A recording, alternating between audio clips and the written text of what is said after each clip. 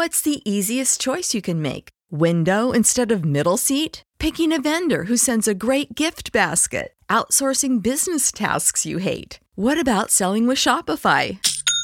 Whether you're selling a little or a lot, Shopify helps you do your thing, however you cha-ching. Shopify is the global commerce platform that helps you sell at every stage of your business. From the launch your online shop stage to the first real-life store stage, all the way to the did we just hit a million orders stage. Shopify's there to help you grow. Whether you're selling scented soap or offering outdoor outfits, Shopify helps you sell. Wherever and whatever you're selling, Shopify's got you covered. Sign up for a $1 per month trial period at shopify.com/try. Go to shopify.com/try now to grow your business, no matter what stage you're in. Shopify.com/try.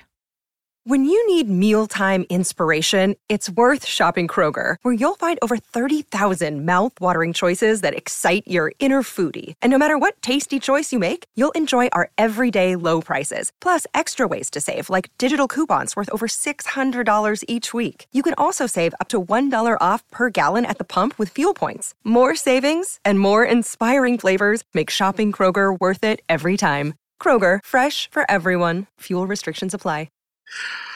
How's it going, everybody? Knife Talk is sponsored by Even Heat, the manufacturer of the finest heat treat ovens available anywhere. I love mine. I know that's for sure. Find your next heat treating oven at evenheat-kiln.com. Get to the chopper.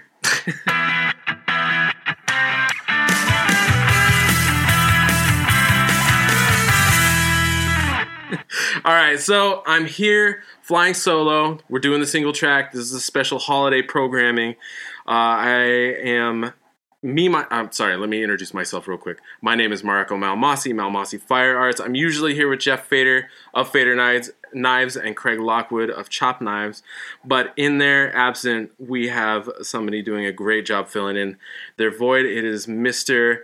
Nick Wheeler of Bowie and Fighter Making Infamy. I don't know if are you infamous for your Bowie and Fighter knives? I mean, that's what I've seen the most of. No, I'm not.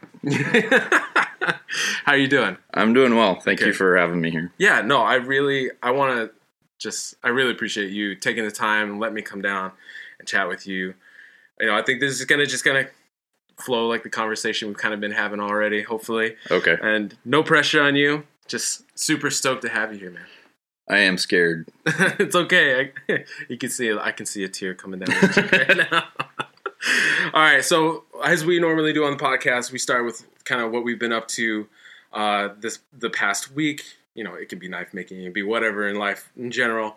For me, I'll kick it off with, let's see, what have I been doing? So Jeff did the single track last week, and we did the short episode the week before that.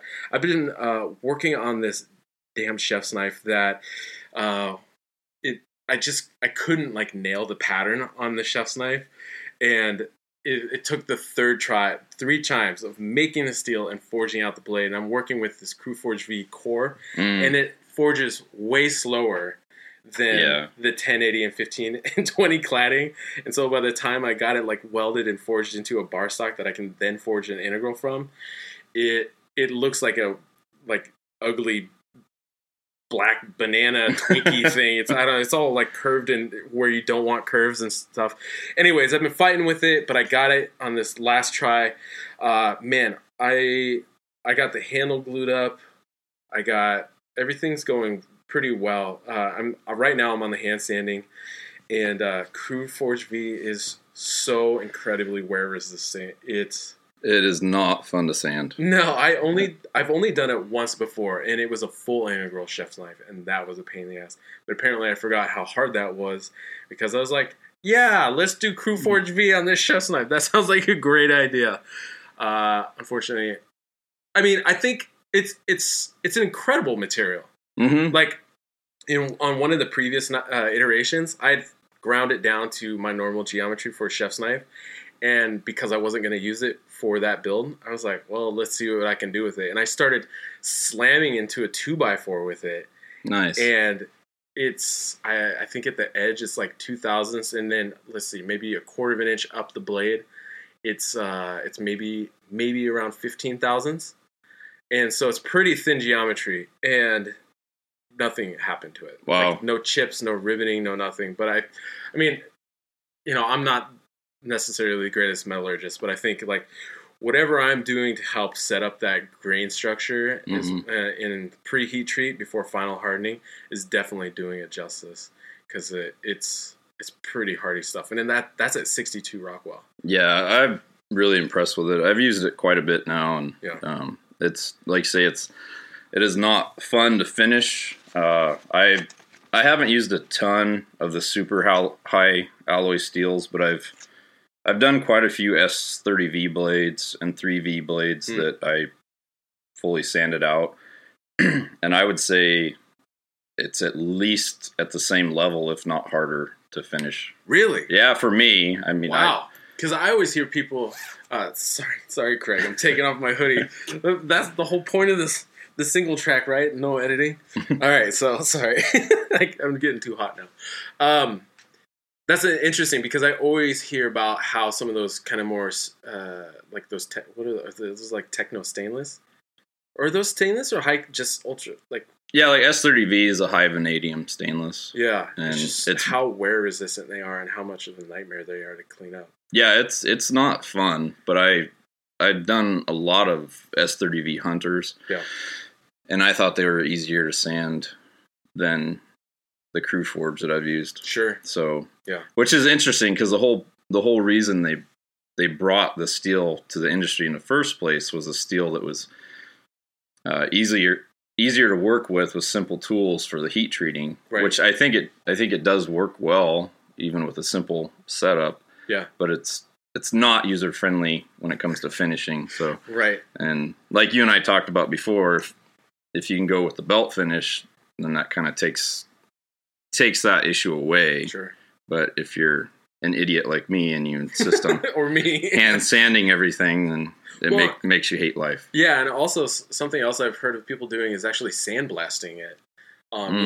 They'll sand it or machine finish it to a certain point, but then sandblasting it because sandblasting can create a nice even finish. Yeah, and it's obviously it's a lot less work for the maker to finish that out that way. I've never finished any of them that way. Sure. I don't think I've done a sandblast finish since like the early days with like ATS 34 and stuff. It actually, it's if you set up your prep work prior to, and then you get the right blast media, it does make a nice finish. Yeah. But. Look at that. We're getting into the tips already. We haven't even gotten to the question. I guess to tie up what I've been up to last week, things are going well with that knife. Right now, all I got to do is the etching and the Damascus finish, and then sharpen the knife. And I'm going to oil up the handle, and then it's going to be ready to go. Awesome. Which is nice. Other than that, it's as we are recording, I can't even remember off the top of my head what day today is. I think it's Sunday. Sunday, a couple weeks before Christmas. And so we took our little dude to go see Santa yesterday. It was a lot of fun. We had they had the big fire truck out front. Yeah. And it was the one with the extension ladder. That thing is extends out 100 feet or something like that. It was bonkers. They had the stabilizers out on the side. And it was a trip to see something that large and heavy just kind of hanging out in the middle of nowhere. It was really cool. And the dude got to jump inside the fire truck, ring the bell, and my wife was worried that maybe they might have left some things out that the kids aren't supposed to play with, or push buttons, or accidentally turn on hoses or drop equipment or something like that. That would be a bummer. But anyways, that's what I've been up for the last couple of How did he do with Santa? Because I know at that age, a lot of times kids are He's actually always done really well with Santa. And I think part of it is that my father-in-law and my wife's dad has a great big white beard. Oh, okay. And so he kind of, he grew up with a guy that looks like Santa in his life already. So he's just it's just another big guy with big old beard. No problem with that. That's awesome. Yeah, so he's been pretty laid back about it. And I think he was doing he does these funny power poses where he's it looks like like 80s hip hop album covers and stuff like that. It's pretty rad. And he was dancing and like, super stoked to talk to Santa yesterday. So that was really cool. That is really cool. So, well, all right, sir, Mr. Nick Wheeler, what have you been up to? Oh wait, I think I have notes here. I'm supposed to talk about stuff. I do. We just updated my website. So we just updated my wife just updated my website. Thank you, sweetheart. She's listening. She's been busting her ass to get that done. And so we changed around our store and stuff on the website. Let's see. Oh, I just auctioned off a very special knife that I built with Neil Kamimura. I flew over and spent a couple weeks hanging out with him and teaching him kind of like my approach to especially chef's knife grinding and Damascus making. And so this billet, the steel, we worked together kind of like as you would if you're instructing somebody, just like you take turn to each sheet, kind of pass it back and forth. And so I showed him, we worked on this billet together, making this steel, this pattern. We called it Pele's Fire. And then we each took a chunk, and then from there it was our own work. So we each forged out. Oh, nice! Forged out a chunk of the steel. We basically did like a monster loaf. And so you know how you cut up a billet and then restack it. We just restacked it like that, like normal, and then we forged it down and welded it to a certain point. And then at that point, we let it cool down and cut off a loaf. Just slice the end of it off. Yep, and then drew that back out into a bar and then forged a knife out. So instead of tiling or butt weld or anything, it's just like basically a standard re-weld set. Right. And as long as you take your time and do things right, we beat the shit out of that, that steel. And Neil was, because he goes ham on stuff. I don't know if you've seen any of his forging videos, but he goes crazy on it. And he was pleasantly surprised at how well the steel held together. And it's like, you know, as long as you take the proper steps and the steel's welded, it's stuck. Like it's one material. And so we each, you know, we forged out knives, and then we finished them out differently and did our own things. But yeah, I know I've done that a couple times in the past, sure. And I know the big thing for me, and you're a lot better at this than I am, but the thing for me was trying to sort of foreshadow what my distortion was going to be. Because, I mean, obviously, you, like I said, you know better than I do, but, you know, patterning is all about controlled distortion. Sure. And so, like, you have your stack that you're going to take your slice off of, and obviously, you know, depending on what your dimensions are of your loaf, like, you draw that out, you're going to drastically move things. And so, for me, the toughest part about that was, like I said, sort of foreshadowing how much distortion am I going to have by the time this is stretched out and forged into a blade. But for sure. But I am kind of a weirdo, and I like even some of the intricate patterns. I like when you can see that it was forged to shape. Yeah. I like having that history in it. I know a lot of people, if they spend a whole lot of time on a real intricate pattern, they kind of want to just forge out a bar and go from there so that they're not distorting it even more. Sure. But, like I said, I'm a weirdo, so I kind of like that history in the blade. Well, and I think I feel the same way. I like seeing that, and I think there are different customers who like seeing that as well. I think there's something for everybody. You know, so if you're forging out that Damascus bar and then you cut out or stock remove your material, your blade shape from there, that's, you know, there is a group of people who love and appreciate that, because then the pattern, like you said, is not distorted. It's retained, versus seeing some of kind of like the relics and seeing how the pattern is distorted by pulling down the heel or stretching it out and drawing out the tip. You can see what that more than anything speaks to kind of the set of skills that a particular maker has to be able to do that. Right. Now, whether or not a customer cares about that or not is a different story. But ideally, you are, you know, the people who do care about that are finding you, or you're finding them.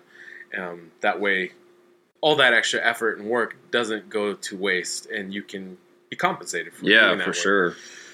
One of my favorites on that would be, I've done a couple integrals that they were a Turkish twist pattern. Yeah. And because, you know, then at your integral bolster, you've got like however many twisted bars you put in there. You've got that squeezed down. Right. And then you see that like pinched and then like bulge out away for your choil and your dropped edge, right? And then flowing into the profile. I've always just really liked that kind of thing. So.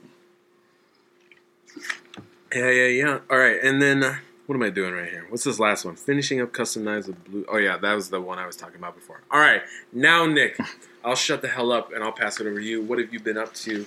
We can just kind of go into the.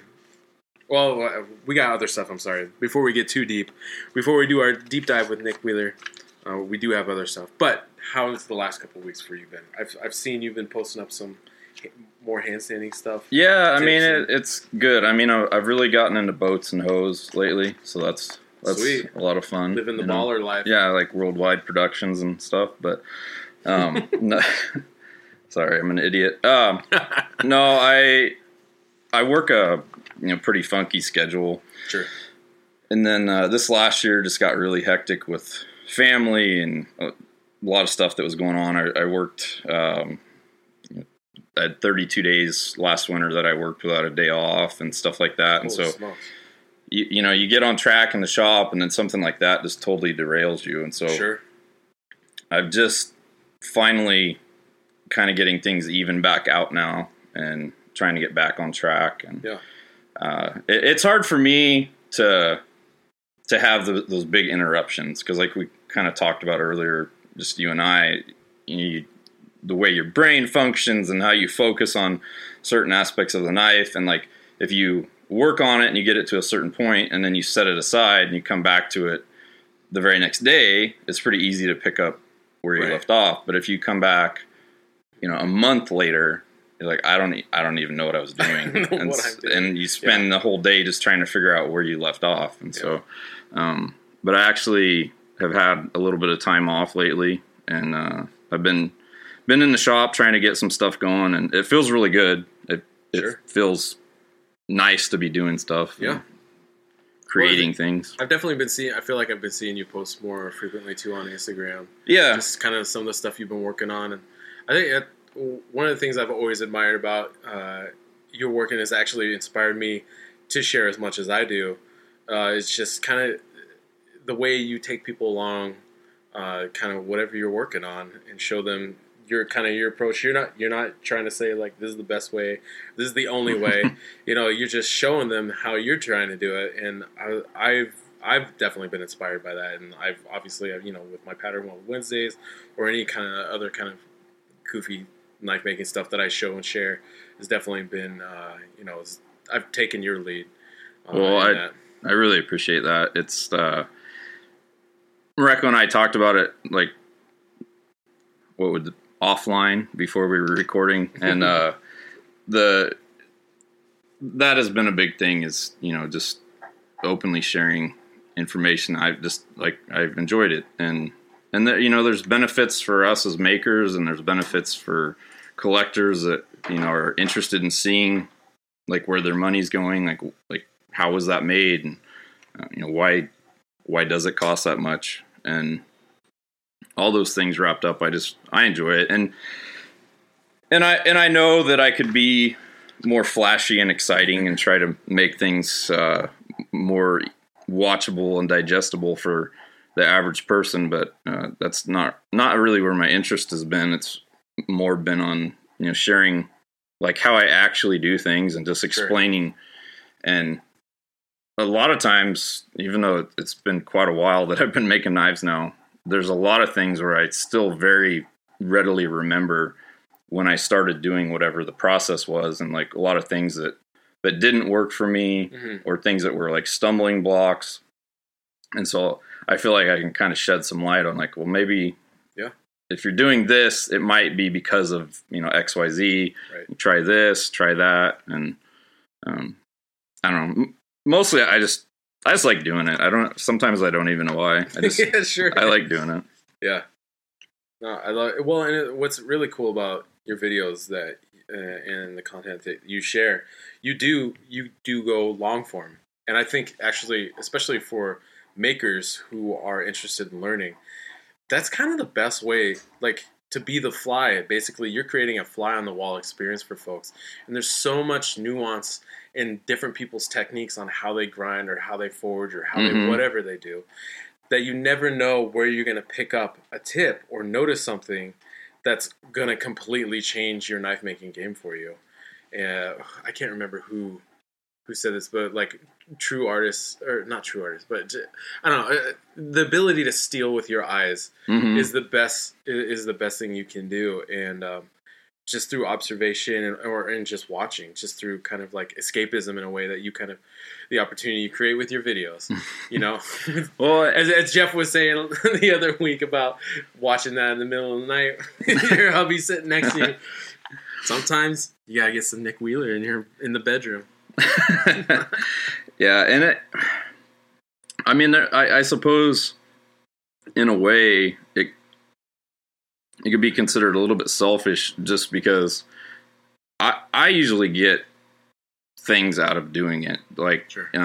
You know, when you might have done something, you know, 100 times, but then you record yourself doing it, and then you watch it, and you're like, what am I doing? Like, why did I do that? Or like, that doesn't look right. Like, I should probably rethink that. And there's been, right this second, I probably couldn't give you a specific example, but I know there's been a few things over the years where like I would record it and be like, well, this is how I do it, and blah, blah, blah. And then I'd like be trying to like edit it a little bit. And I was like, that's really dumb. Why do I do that? And I'm like, I'm not showing anybody that. And then I would, you know, come up with a different approach.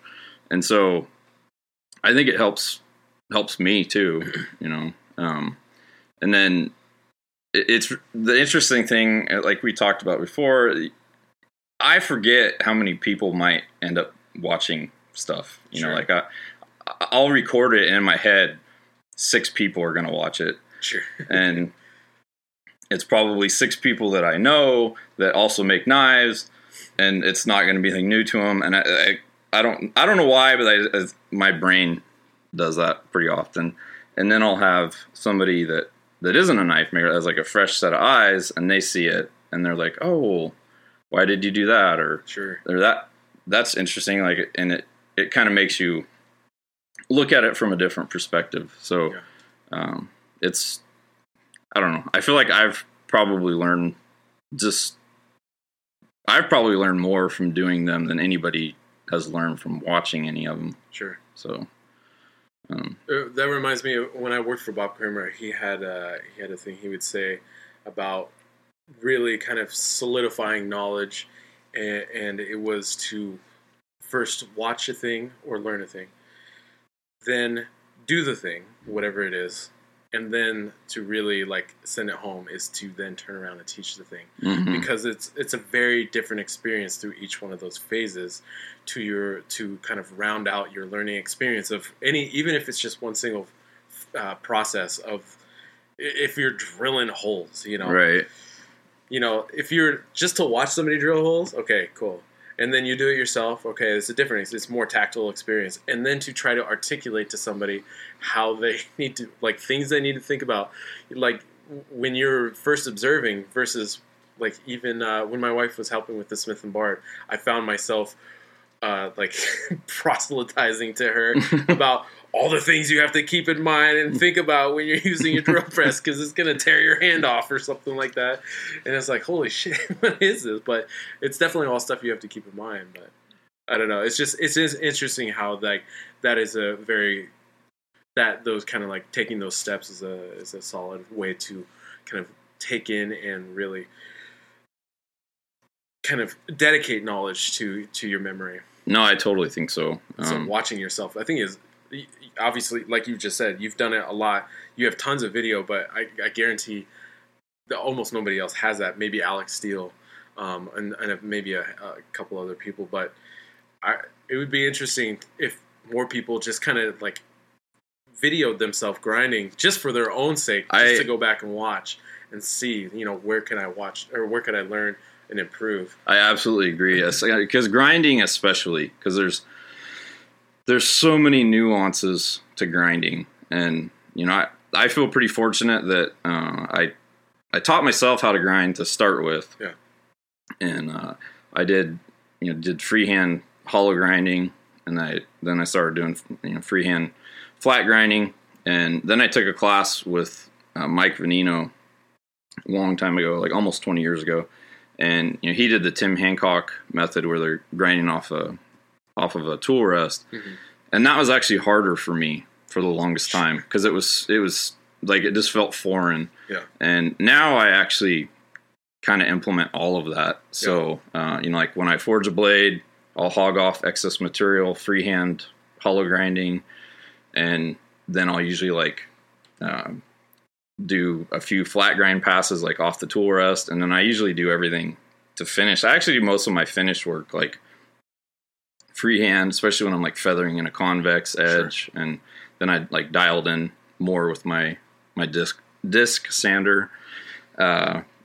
But the grinding videos, like seeing yourself do it, I know I had a couple that I'm grinding away, and I'm like, now see, you want to be really stable while you're doing this. And then I watched it, and it looked like I was just like all over the place. Like it looked like like it was just, and it actually wasn't, but it was a good indicator that like maybe I should change my posture a little bit. Like maybe my elbows are out too much. Cause a lot of times you tell someone like how you think you're doing it. Yeah. And then when you get that other perspective, you're like, oh, that's not really what I did. Right. And then, I don't know. It's very helpful, I think, to make you evaluate what you're doing. So. Sure.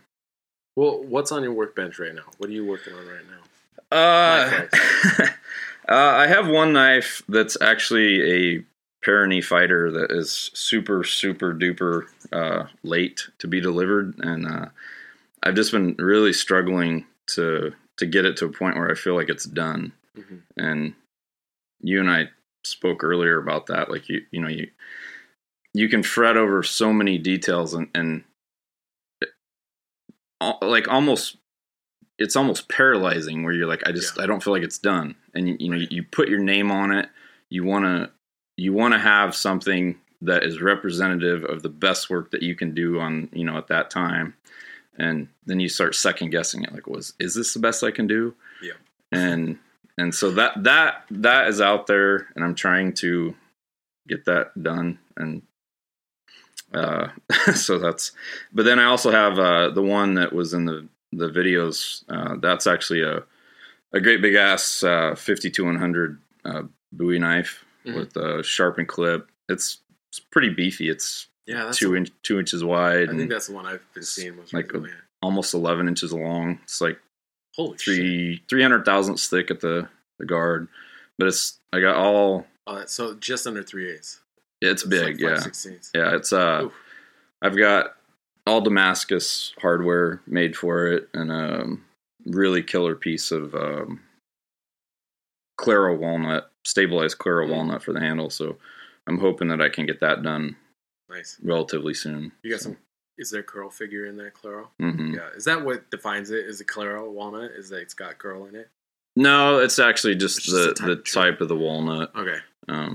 Yeah, that walnut with the curl in it is pretty mesmerizing. Yeah, this piece is actually got pretty decent chatoyant. It's almost like you'd see in Koa. Oh wow. Or the Tasmanian blackwood that a lot of people are getting nowadays. So yeah, it's a really, really nice piece of wood. So and it's heavily sculpted because that's kind of what I like to do. So hopefully I'll get it done here shortly and be able to post it on Instagram. See what happens. Hell yeah. All right, so let's move on to the news.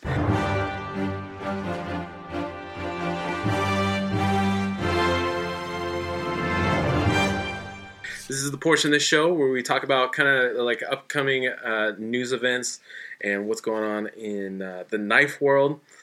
Sometimes some silly stuff. We got a pretty silly story today. But I'm going to actually start it off with news about the Big Sky Conference. So Big Sky Conference is going to be held by Mr. Josh Smith, our dedicated listener and friend of the show. He's actually taking registration right now on his website. It's joshsmithknives.com. But this is a conference that he used to hold every year for a long time. And about 12 years ago, he stopped doing the hammer in, and he also kind of stepped away from knife making, but he's getting back into it, and he really wants to kick it off strong. So Josh is going to be there, running the whole show, but he's got a huge group of phenomenal makers that are going to be doing presentations. I'm not quite sure what everybody's going to be doing, but there's definitely going to be some Damascus stuff. Some tool making, I believe, some blade forging, blade grinding, all kind of like the standard stuff that you really want to learn and see. But it's coming from some really high level people. So we got Steve Schwarzer, we got Bill Ruppel, Jason Knight's going to be teaching there, Alex Steele, Neil Kamimura, Greg Sims, Harvey Dean.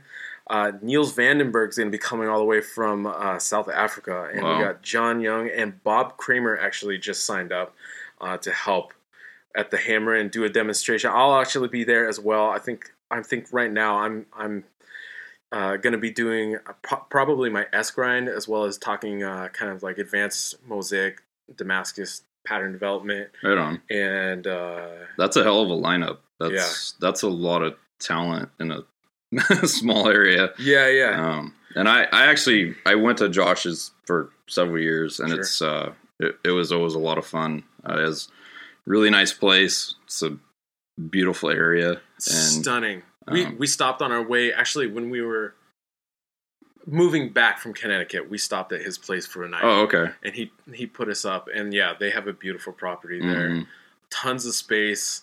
I think he's going to be letting people camp out there if they like. He's got plenty of property to do that. But yeah, if the spots are filling up already. The hammer-in is happening July 10th to 12th, 2020, next summer. And so you want to go again to joshsmithnKnives.com and get your registration on now, because it's definitely going to fill up. He's expecting it to max out probably in the next couple months. So if you want to make sure and catch all those people and see them in person, not only is it the opportunity to learn from them directly, but it's also just the networking opportunity to have kind of like the seeds for developing those relationships with some of these people that could really, like Harvey Dean's been in the game for 40, 50 years. Well, that's why I was looking at this list. It's a nice spectrum of people, because you've got like some of the younger guys that are really well known through social media, but then you have some of these other guys like Steve that's been living legends. Living legends, like one of the, like a lot of people would aptly call him one of the godfathers of Damascus, modern Damascus. And, and Harvey Dean, and then obviously Bob is an amazing presenter. So, that's really impressive. That would be awesome. So get over to Josh Smith's website, joshsmithnKnives.com, and register ASAP. All right, so now there's not a whole lot coming up. It's the end of the year. There's not a whole lot on the Artisans in Steel calendar. So we're going to jump to silly-ass news, knife news. And so the headline reads, "Scientists have built knives out of human poop to test whether they work." I'm not going to go through and read the whole article, but the synopsis is, "And what might constitute the year's strangest salvo against the scourge of fake news, anthropologists have experimentally tested whether you can really make a knife out of frozen excrement.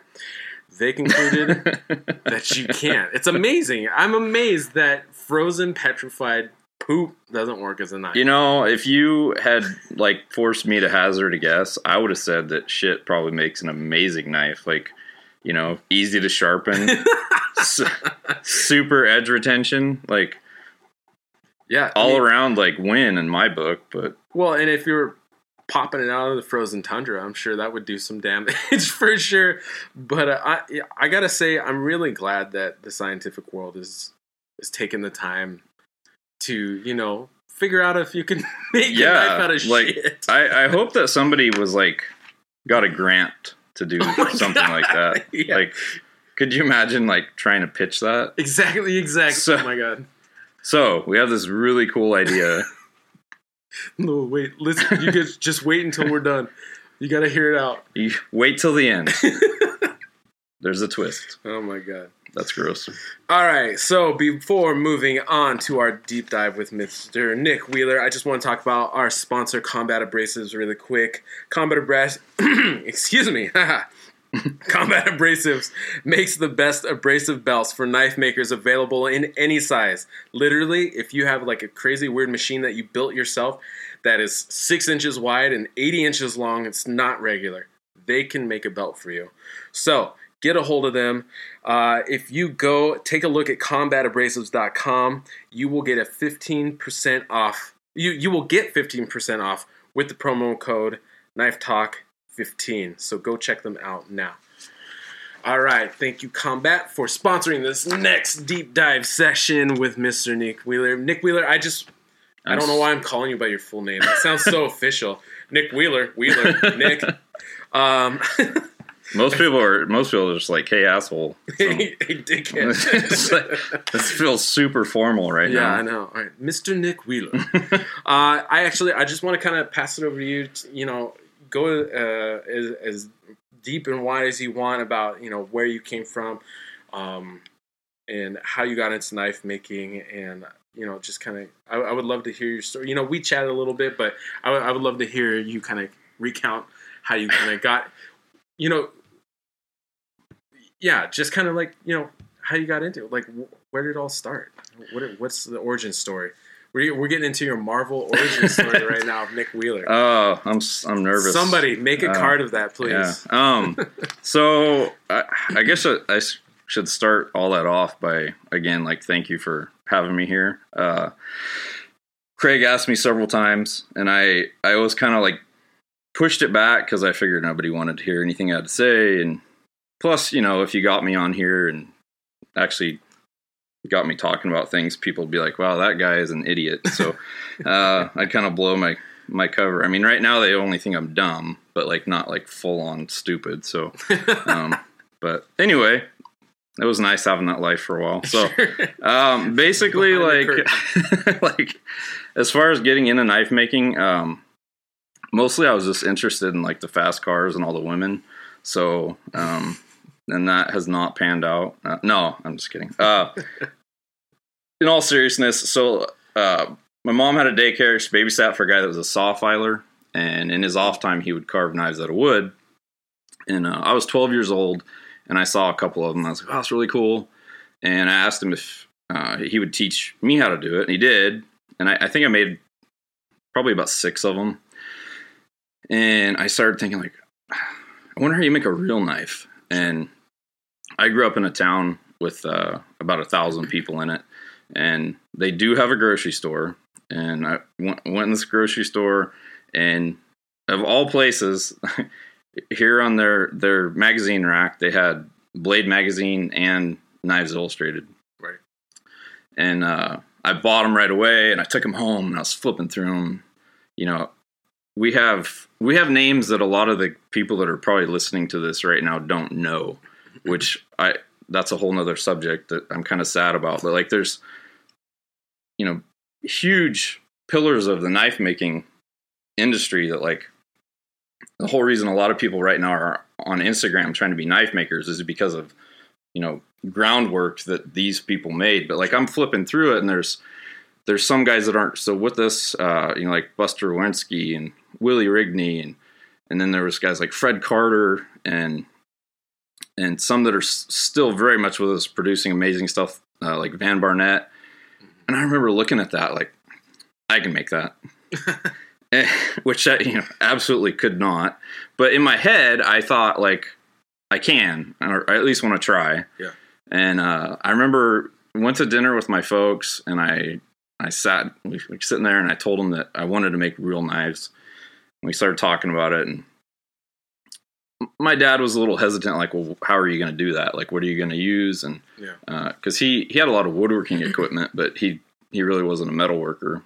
And I just had it in my head that I could do it. And my parents were super supportive of everything that we tried to do. And it was awesome. How old were you at the time? I was 12, going on 13, and so it was when I was in 8th grade when I really tried to dive into it. Yeah.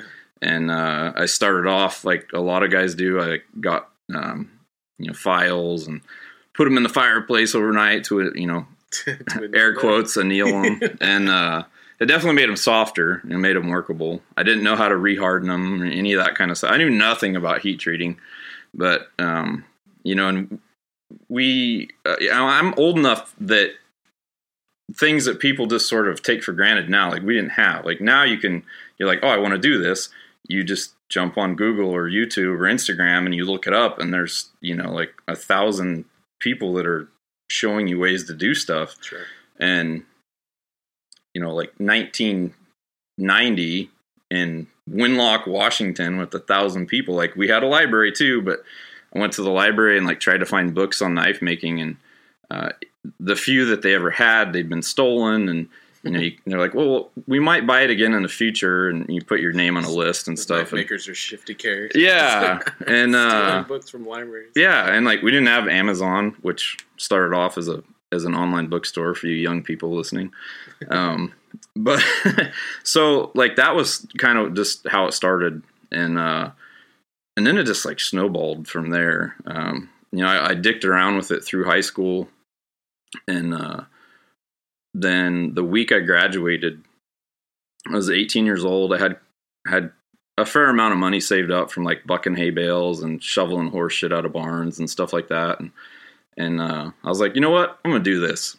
And I ordered a variable speed Burr King, and I bought a jet metal cutting bandsaw and a Baldor buffer, and had no idea how to use any of it. Holy shit, you weren't fucking around. No, I was not. I was going to go for it. Right. And, so let me recap real quick. So you started when you were 12 in 8th grade, and then your senior year, you're like, I'm all in. So in those 4 years or 5 years, you were just doing it on your own, just kind of experimenting. Yeah, like I would look at pictures in the magazines, Knives Annual. No interaction with any other knife makers. No. Wow. No, and then right around that time, the very first custom knife maker I met, his name was Tiny Spencer.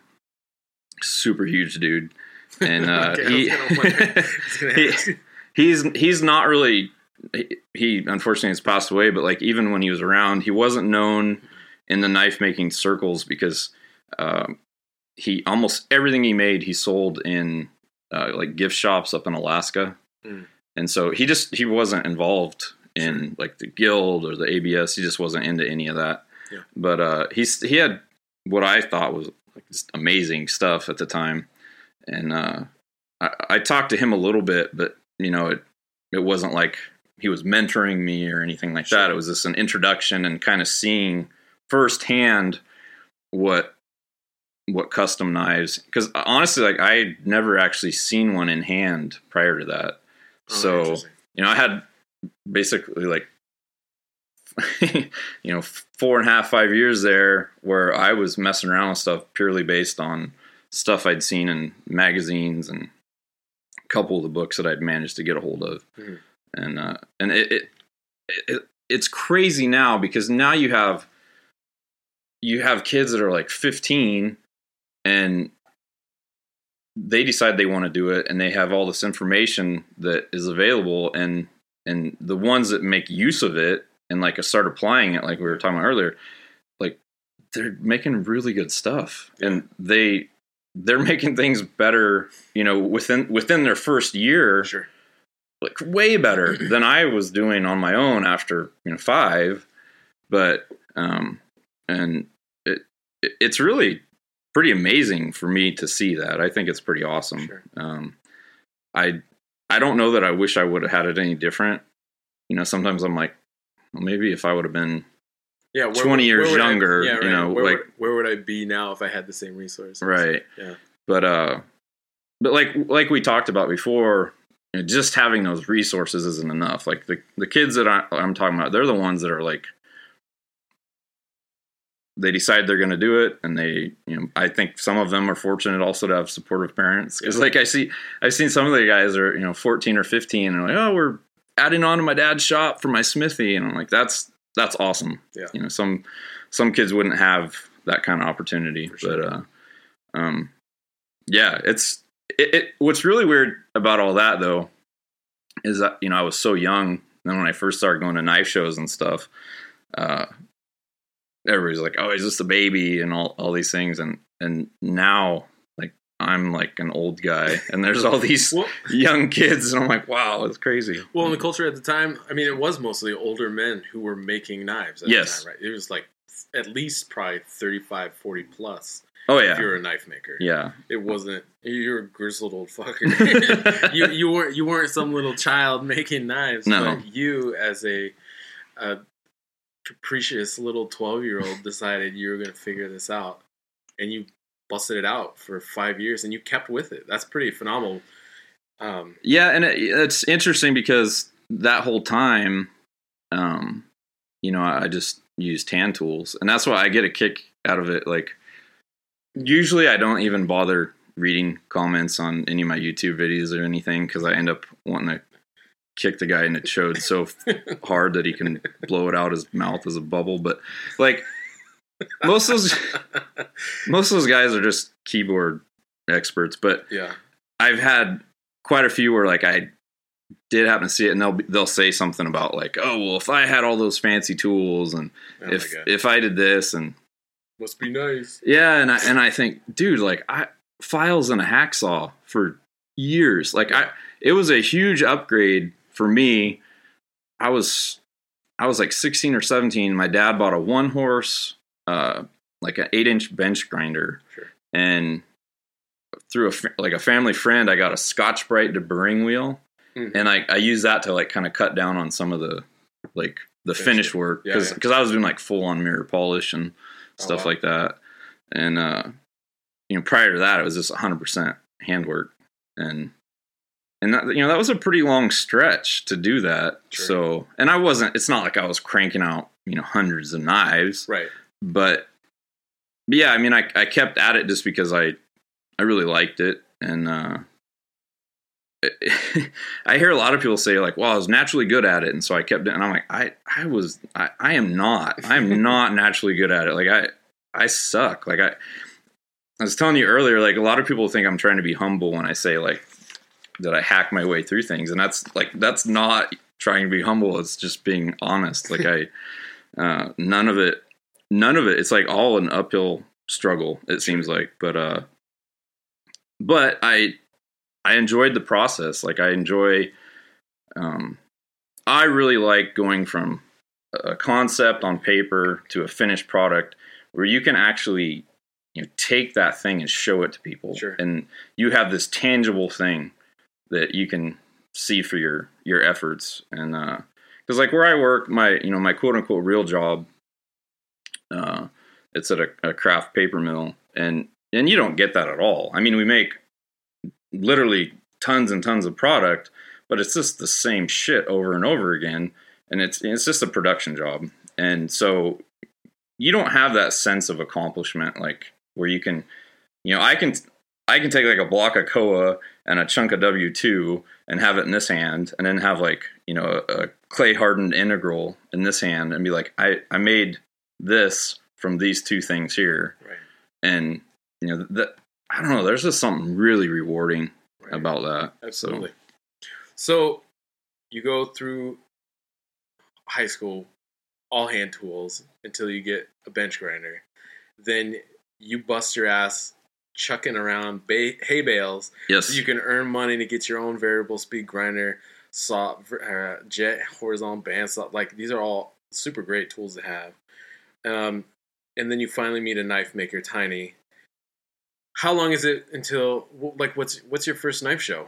So you're 18 at this point. You start going to college, or yeah, I was going to school for engineering, just because I thought that's what I was supposed to do. Because I did pretty well academically in school, and I like drawing, I like designing stuff, which all ties back into why I like knife making. But I was going to school, and I just didn't do very well sitting still at a desk, and I finished going to school for that, but then it just wasn't what I wanted to do, and then I really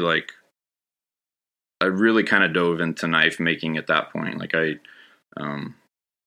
because I got the variable speed grinder, and then I went on to just royally fuck up a whole lot of stuff. Like, you know, because you go from filing something by hand and it taking days to get it done to all of a sudden minutes it's ruined on a grinder. And I got so put off by it that I just like kind of set stuff aside, and I didn't even touch anything for I don't know, I bet it was close to a year. Oh wow. Because I just was like, I was wrong, I can't do this. And which was an astronomical amount of money for a kid that age. Oh, yeah. That earned it through that kind of work, to like spend it on that, and then they're like, no, this isn't going to work. But I kind of like just let it lie there for a while, and then the spark came back, and I was just bound and determined that somehow I was going to make it work. And I didn't, but I don't know. I was 20 years old, and I was doing I did quite a few, double hollow ground daggers with, fluted wire inlay handles and all that kind of stuff. And I really kind of wanted to pursue that, like the Warinsky type of stuff. And then a friend was like, "Oh, I'm going to build a forge." And I was like, "Yeah, I'd kind of like to learn how to make Damascus. Like, I don't give a shit about making like carbon steel knives. Like, I don't want to do that." But, and so like, I'm thinking like, how hard can it be? And so a few of us, we like built those like Freon tank forges with a little Venturi burner. And I had a chunk of 5160, and I just ruined it. Like, I just mashed it into this like boomerang banana thing that was like absolute garbage. I went, that is a lot harder than I anticipated. Sure. And after you do it for a while, or especially if you watch someone who's done it, if you watch them do it, you're like, that doesn't look that hard. Right. But if you've never had anybody explain to you like how hot steel moves, and you just don't understand basically the order of operations to get a blade the way you want it, and it was just a nightmare. And I was like, well, I'm not going to do that anymore. Well, 5160 too is not the friendly. No, it doesn't. Steel. It doesn't move that well under the hammer. But then it turned into this thing. Like, I'm like, okay, I couldn't do the stock removal before, and I like gritted my teeth, and I kept my head down, and I got to a point where I could kind of sort of do it. Mm-hmm. It's like, if I did that, I can do this. And so then it became this challenge of like wanting to understand like, how does the metal move? And then I got hooked on like Don Fogg's forum, and that was amazing because like that was information like at my fingertips. It was like the YouTube of it's 1995. Yeah, it was amazing. And then with that, like I really just kind of dove headfirst. Like, yep, I'm gonna do this. And now I love it. Like, I feel like forging is just an amazing thing to be able to do. Like, because the average person, if you gave them a bar of steel, they would just see this finite item that a factory made, faraway factory made, and that's the shape they made it in, and that's the shape it will always be. Mm-hmm. And so to take a bar of steel or round bar, whatever, and get it, heat it up to its plastic state and manipulate it like kind of at your will between a hammer and anvil, which is a super old historical skill, but like end up with a blade. Like, I think it's awesome. And I really enjoy it. It's funny to think about how like I didn't have any interest at first. Like, I don't care about forging carbon steel. Sure, now you're obsessed with it. And now I love it. So forging is definitely one of my favorite aspects of making a knife. 100% agree with you. I absolutely do. Okay, so you're cruising, you got this stock removal, and you started forging. So who are some of the... So you got into Don Fogg's forum, which, people who don't know, it's not live anymore, but you can go onto the Internet Archives, And there are people who have saved in the Internet Time Machine pages from the Don Fogg forum, which you can access. But it was, what was it, Bladesmith forum? Mm-hmm. Yeah. And, you know, Don is just an amazing craftsman. He's an amazing person. He's very, definitely one of those living legends, absolutely, kind of godfathers of the craft, and the modern craft. And I learned a lot from him. I kind of blame him for the rabbit hole of clay hardening that I went down, because that you talk about trying something and failing. That was crazy. I see guys now, it seems like they do the very first one that comes out great. Like, how? Like, I did literally dozens of blades before I got one where I was like, yeah, that's all right. And then I got, like, that led me to, like, the digital controlled salt bath and all this other stuff, like trying to rein in my control over the process. And, definitely a rabbit hole. Right. But one that, although not necessarily lucrative, I did enjoy it, and I feel like I learned a lot about my bladesmithing and knife making because of that. Because I'd forge out a blade and go through all my thermal cycles just because I wanted to harden it and see what I could do. Right. And then in that process, you're putting an edge on it and doing all this testing, and I'd test them to destruction. I really did learn a lot through that. Sure.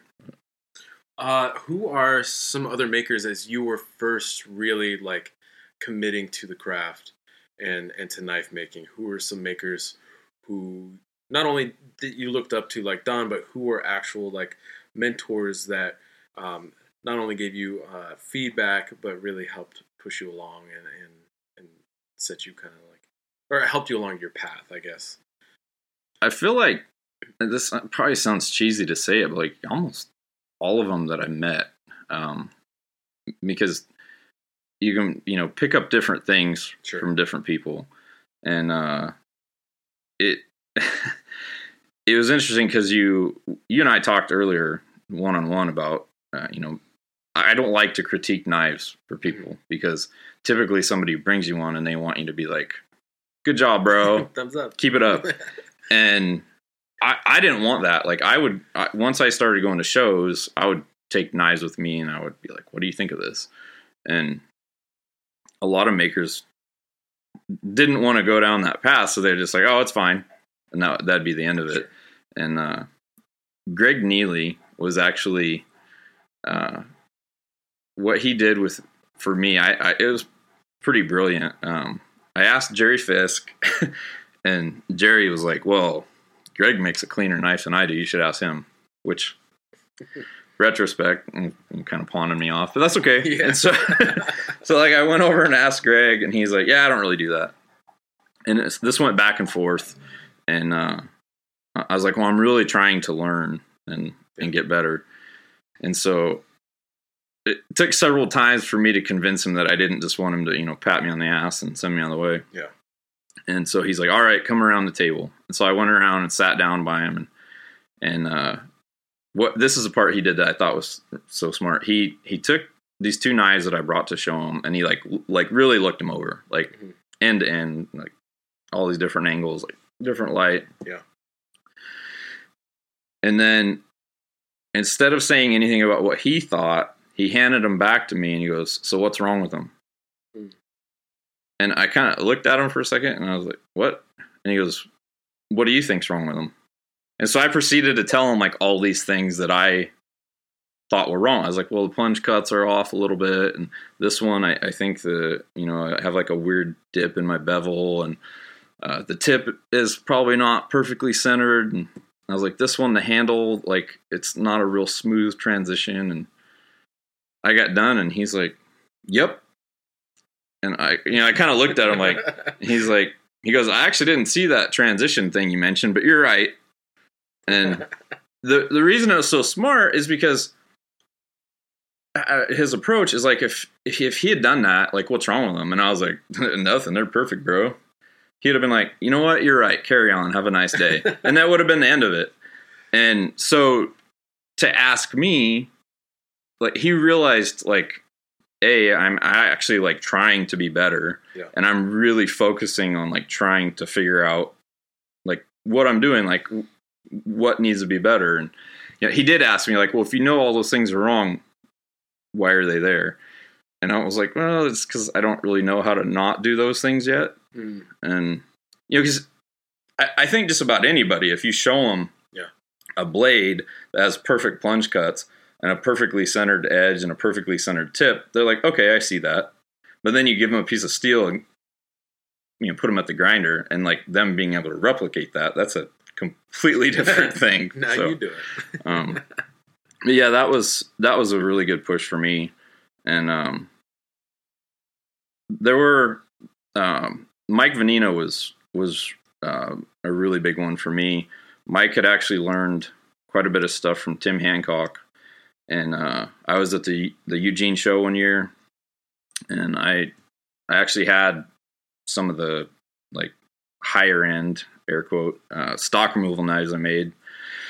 And I was going around talking to different people, and he had these, he had some forged knives that I really liked, and he's easy to talk to. And I found out that he had classes sometimes. And so, like, I went and actually spent a couple days with him and watched how he forged a blade and, like, how he ground it and stuff like that. And that was really helpful and kind of giving me a little bit better foundation. Sure. And then, real quick, he was a folder maker, right? Though, or did he? He would. I've only known him as a folder maker. He actually did a lot of fixed blades back then, sure. Like high end Bowie knives and stuff. And now he's geared more towards just folding knives. But I don't know. It's really interesting that what I kind of learned from him, and I like took it back to the shop, and then that ended up, I kind of like melded everything together to make a platform to try to like grow from. Sure. And then the more I started doing it, then you kind of like reverse engineer things. Like, well, I want it to come out this way, so like how do I get there? Yeah. Instead of just starting and like hacking your way through it and then not being happy with the result. And so that is how I ended up being the weirdo I am now, or I try to do things in a way that I know that I can do it like repeatably and with consistency. Because otherwise, if you're just completely flying by the seat of your pants, a lot of times you don't really know why you ended up where you did. Like, you might have something's off and you just can't figure out why. Right. But if you were systematic in in your process, it's easier to eliminate that. So yeah, I think that's smart. So you started going to the shows. You've gone to the Eugene show. You've connected with some makers.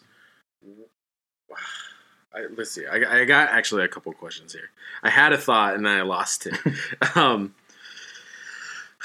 So I guess you're a journeyman. Yeah. What was it like getting to that point and going through that testing process? Because I don't know if I guess we've had a couple certified smiths on the podcast. I think Craig had interviewed some other ones in the past, but what was that like for you? Building up and getting to that point and feeling like you had the ability to qualify for that kind of certification and just presenting your knives. For me, it was insanely stressful. It's easy to say, oh, you just make 5 knives and show up, and if you're a bystander, it doesn't seem like it's that hard. But when you're actually making the knives, you just start scrutinizing every little thing. And I was like kind of an anal retentive freak about stuff to start with. Sure. But then when I was doing my test knives, it was like every little thing I would just come back and look at and redo 5 times. And for me, it was pretty stressful. I've talked to some people that didn't think so, like it's kind of breezed through it. But but I also I knew that failure could happen. Like I mean, you can't really guarantee anything, but I didn't want to go down there and present 5 knives to the judges and have them be like, what are you doing? Like, why are you even here? Yeah. Like, and so I really, really stressed out over it. And, I actually started to do the test one year and I stressed myself out so bad that I ended up canceling the trip. I didn't even go. Oh, wow. And then I went ahead the next year. I went down and did it. Sure. And it's interesting too because you know the era when I did it, they did the George Peck Award for like the best one that was submitted, and I know at a certain point, like I started focusing on that. Like I want that. You want the award, and sure, and not.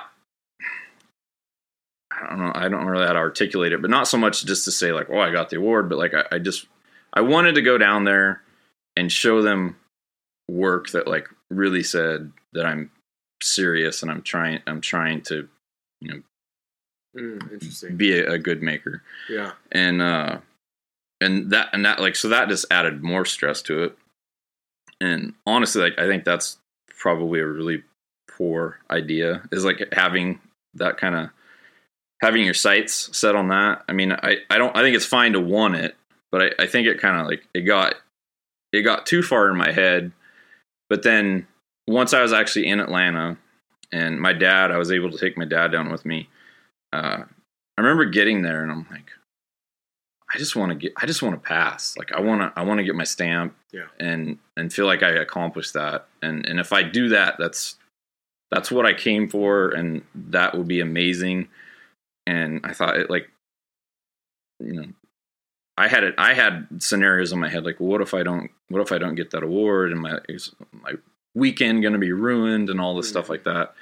And then it's like, no, I just want to pass. Like I want to submit the knives and feel good about the process. And then like, I feel like a weight was lifted off of me after that. Sure. And it you know, it was a good weekend. Like I said, I got to take my dad. Yeah. And so, what kind of advice do you think you could offer anybody who might be trying to go for their journeyman smith? You know, obviously, like you said, you tested in a different era, but I'm sure there's some timeless advice that, you know, one of the things I've always heard is that, you know, it really does push you to look at your work differently than you normally would, but I've never really built up anything getting ready for that. And so, like, did you ask for other people's input and advice? You just do it on your own? My plan was to have like 6 knives that would be presentable and then try to take them to mastersmiths for critique before I went, but I didn't get stuff done in time to do that. So I would absolutely recommend, especially if you're in an area where you have, you know, some journeymen or mastersmiths, or even just somebody that you feel like does really clean work, as you know, some kind of an accomplished maker, to ask them for some genuine input on your work. And especially if they can give you sort of a systematic way to look at the knife, like starting in a certain area and like building off. Like for me, you know, my own knives, it's the Ricasso. Like the Ricasso is the foundation of my knife, or if it's an integral, it's the bolster. Is like the foundation of the knife, and then everything goes from that. And you know, whether your edge is centered, your tip is centered, the handle's symmetrical down the center line, all that kind of stuff. It's based off of that. So like if you can find somebody that can help you with that, and instead of just looking all over the damn thing and being like, well, I don't know, I guess it's good. If they can give you a kind of a process to break it down, I think that helps. But I do wish I would have been able to do that. It was a good plan. It just didn't work because I didn't get things done in time. But you got them done in time for the judging, but not in time to have any like feedback. When I put them in front of the the judges. Holy shit! That was the first time any Master Smiths were seen. Oh my god! And I don't recommend that. I don't know why you were stressed out. That's weird.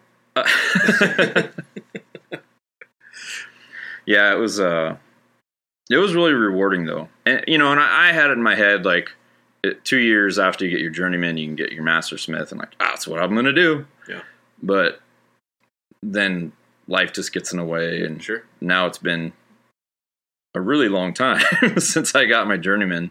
Yeah, and I haven't even come close to for testing for master. So, and that's I think God I stressed out that much over journeyman. And as far you asked about advice for journeyman, I feel like every year the bar gets raised a little bit higher because people keep bringing in better and better work. Like if you took Master Smith knives from like the late 80s, they probably would not look very good compared to what people are turning in for journeyman knives now.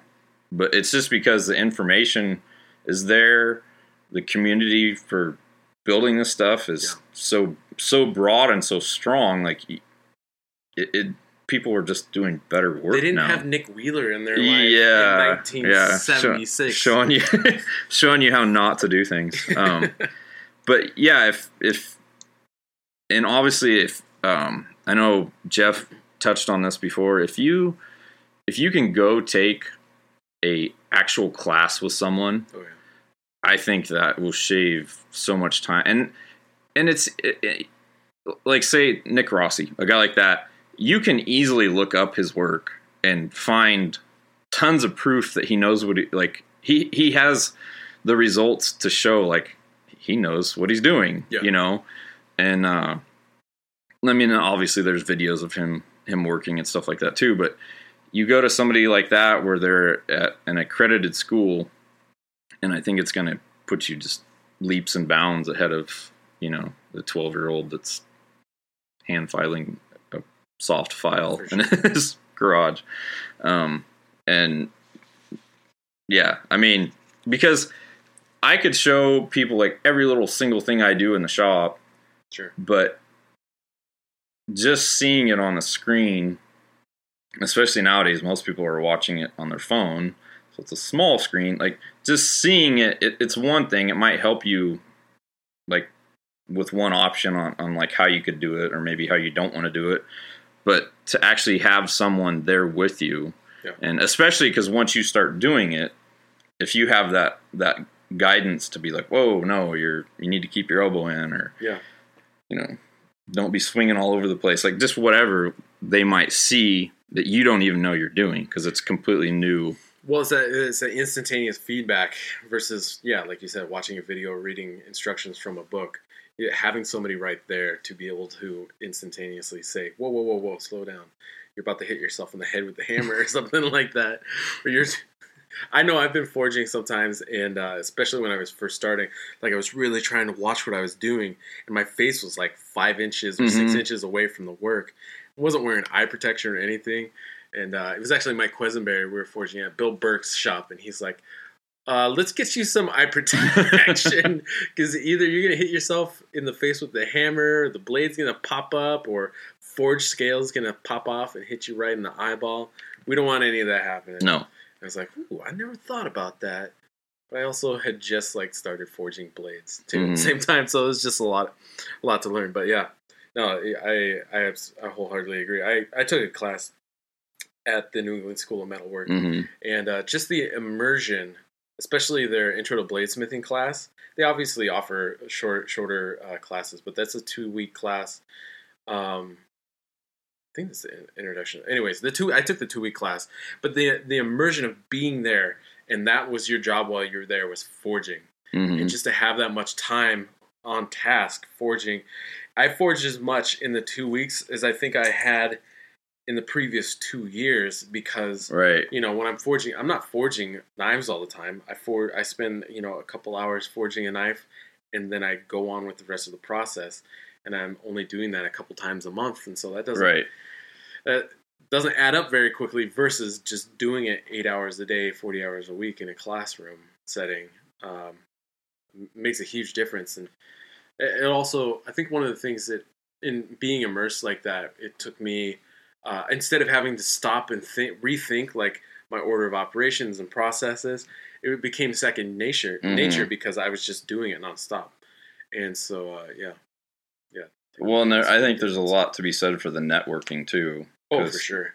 Whether it's your fellow students or just, whoever that the instructors were, like getting to rub shoulders with those guys, it just kind of connects you more to this craft and what's going on, and having somebody who has real life experience to bounce ideas off of, or even like ask them questions about like, where do you buy this? Yeah, because like most people walking on the street, they don't know where you buy something for knife making. Yeah, like sources for the guys I work with are like, where the hell do you buy all that stuff? I'm like, suppliers. Well, how do you find them? I'm like, I don't know. I just know them. And a lot of them you can find online, but a lot of the guys I deal with, like I just met them through knowing somebody else that introduced me, or sure. And so yeah, I think all that stuff will help you like launch your way into knife making faster than doing what I did. For sure. And if anybody's looking for resources like that, there are a lot of places you could Google search, but actually on the Knife Talk forums, we have like a list of all the various resources and supplies of all kinds of stuff. So just as a reminder for folks, let's take a deep dive. Okay, so before we move on to, I put some I put the feelers out for questions for Mr. Nick Wheeler, Mr. Formally, the very formal Mr. Nick Wheeler. But before we get into that, I just want to touch on YouTube, which I think a lot of our listenership is most familiar and most acquainted with you and your work through. It has been looking around and trying to figure out, what's the best. I'm sure people are googling best way to do this, that, or the other thing, and I think as well as word of mouth, and probably seeing on forums, which you've done extensive whip threads, which is work in progress threads that show your process.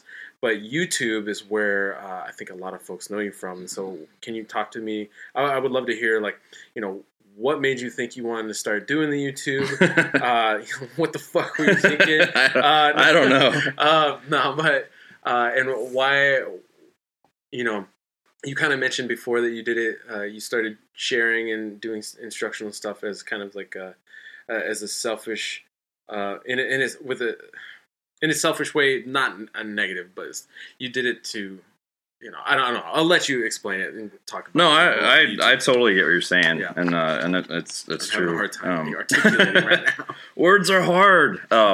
I honestly, to answer your question about like why did I want to start doing that, like the YouTube thing, I don't really know. I was pretty involved in the forums, and I probably still would be. I just, time constraints have changed, sure. Things like that.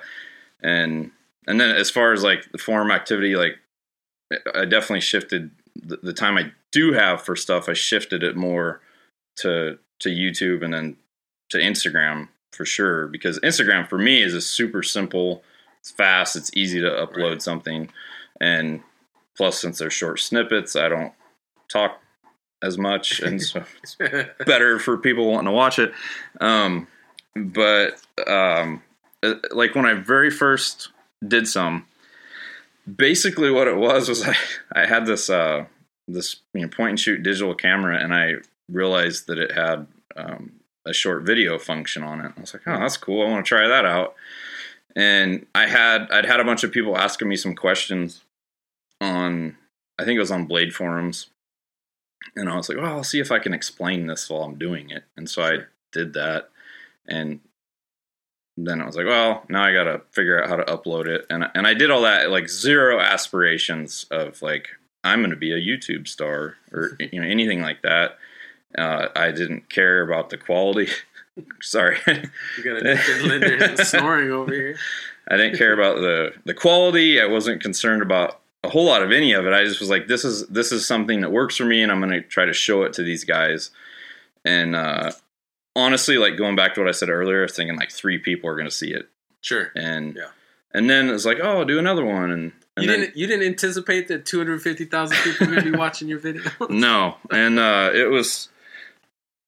it was interesting, like, because I still, like, I was talking to you earlier, like, I still in my head, whether it's Instagram or the ones I've done for YouTube, like, I never really comprehend how far they might reach. Sure. Until you're talking to somebody and they're like, oh, I saw your video. And I'm like, oh, you saw that? I'm sorry. And the most recent one. Sorry you had to look at me. I am. I'm like, I got a face for radio and a voice for a deaf person. So like the most recent one was, like we talked about earlier, was Mandy's dad, and sure. He's a gun guy. He's really into all that kind of stuff. And so when he found out, like, I had all these YouTube videos, he actually, for his business, he was looking to get a carbide engraving system. He was going to do a laser, and he went to a carbide tip, like, engraving system to put his logo on guns. Mm-hmm. And so I think he just, like, he came across one of my videos where I was showing how I etch my name into the blade. Yeah. And I was like, whoa, that dumbass has videos on YouTube. And next thing I know, like, her mom is sending, a photo of him watching me on their, like, 70-inch TV in their living room. And I'm like, oh, Jesus Christ. I'm sorry. I'm so sorry. This is Nick in real life, life-size Nick. Yeah. Like, I'm so sorry to everybody. But it's fun for me. Like, I don't know. Like, I do, like I said earlier, like, sometimes I think it would be cool to like I mentioned to you in private conversation, like, Alex Steele is really good at his production, where, the average person that might not even be interested in that stuff at all, they could watch one of his videos and be like, oh, that's pretty cool. Yeah. Like, they might not even want to do it, like, no interest in doing it, but it's I don't mean this in a rude or negative way, but it's, like, flashy enough and easily digested that the average person be like, oh, that's neat. Yeah. Whereas, like, the stuff I've done, that wasn't really my goal. I was more interested in showing, like, how I actually do it. And so there's a lot of talking and, like, a lot of steps involved. Sure. And that's probably been the most common comment that I get is, you talk too much, which I'd be the first to admit that is true. But in the same breath, it's like, okay, well, I'm trying to show you something for free. So, like, shut the fuck up. Yeah, you say I talk too much, but here you are running your mouth. So it's like, oh, that's funny. And did you said that you didn't expect it to be such a resource for people. And it's weird to me. Like, it's absolutely weird to me because there are people who make a Nick Wheeler style knife. You've become like the modern day Loveless style knife. Yeah, for sure. Nick Wheeler style Bowie. And that's why I wanted your knife on my shirt. I felt it was so iconic and so recognizable, especially by makers in the industry. So many people would be like, that looks like a Nick Wheeler Bowie. And I'm like, that's because it is. Wow, that's Nick Wheeler. Yeah, so that's super flattering. I don't see myself that way at all. So it's it's flattering. So thank you for that. But no, I definitely don't see myself that way. It is fascinating to me. Just I guess I should back up a little bit as far as like some of the like why did I start. Like I mentioned, I was super young when I started making knives and didn't have any of these resources. And then when I got my first knives annual, and it has maker's contact information in it, I just like started going through and finding phone numbers and calling from my parents' phone, long distance to ask these people like questions about soldering and mirror polishing and all this stuff. And most of them, had zero time to talk to me. And I'm not like bitter about it, because honestly, like a lot of times right now at 41 years old, a lot of times I'm in the same boat. Like I'm so busy, like, man, I'd like to help this person individually, but I just don't have time. I can't schedule it. Yeah. So like I'm not like mad about it. It sucked because I was trying to find information and I couldn't. And I remember my dad was like, if you ever get good enough at this that like people come to you for advice, I hope that you are willing to help them, even if they're a 12-year-old kid.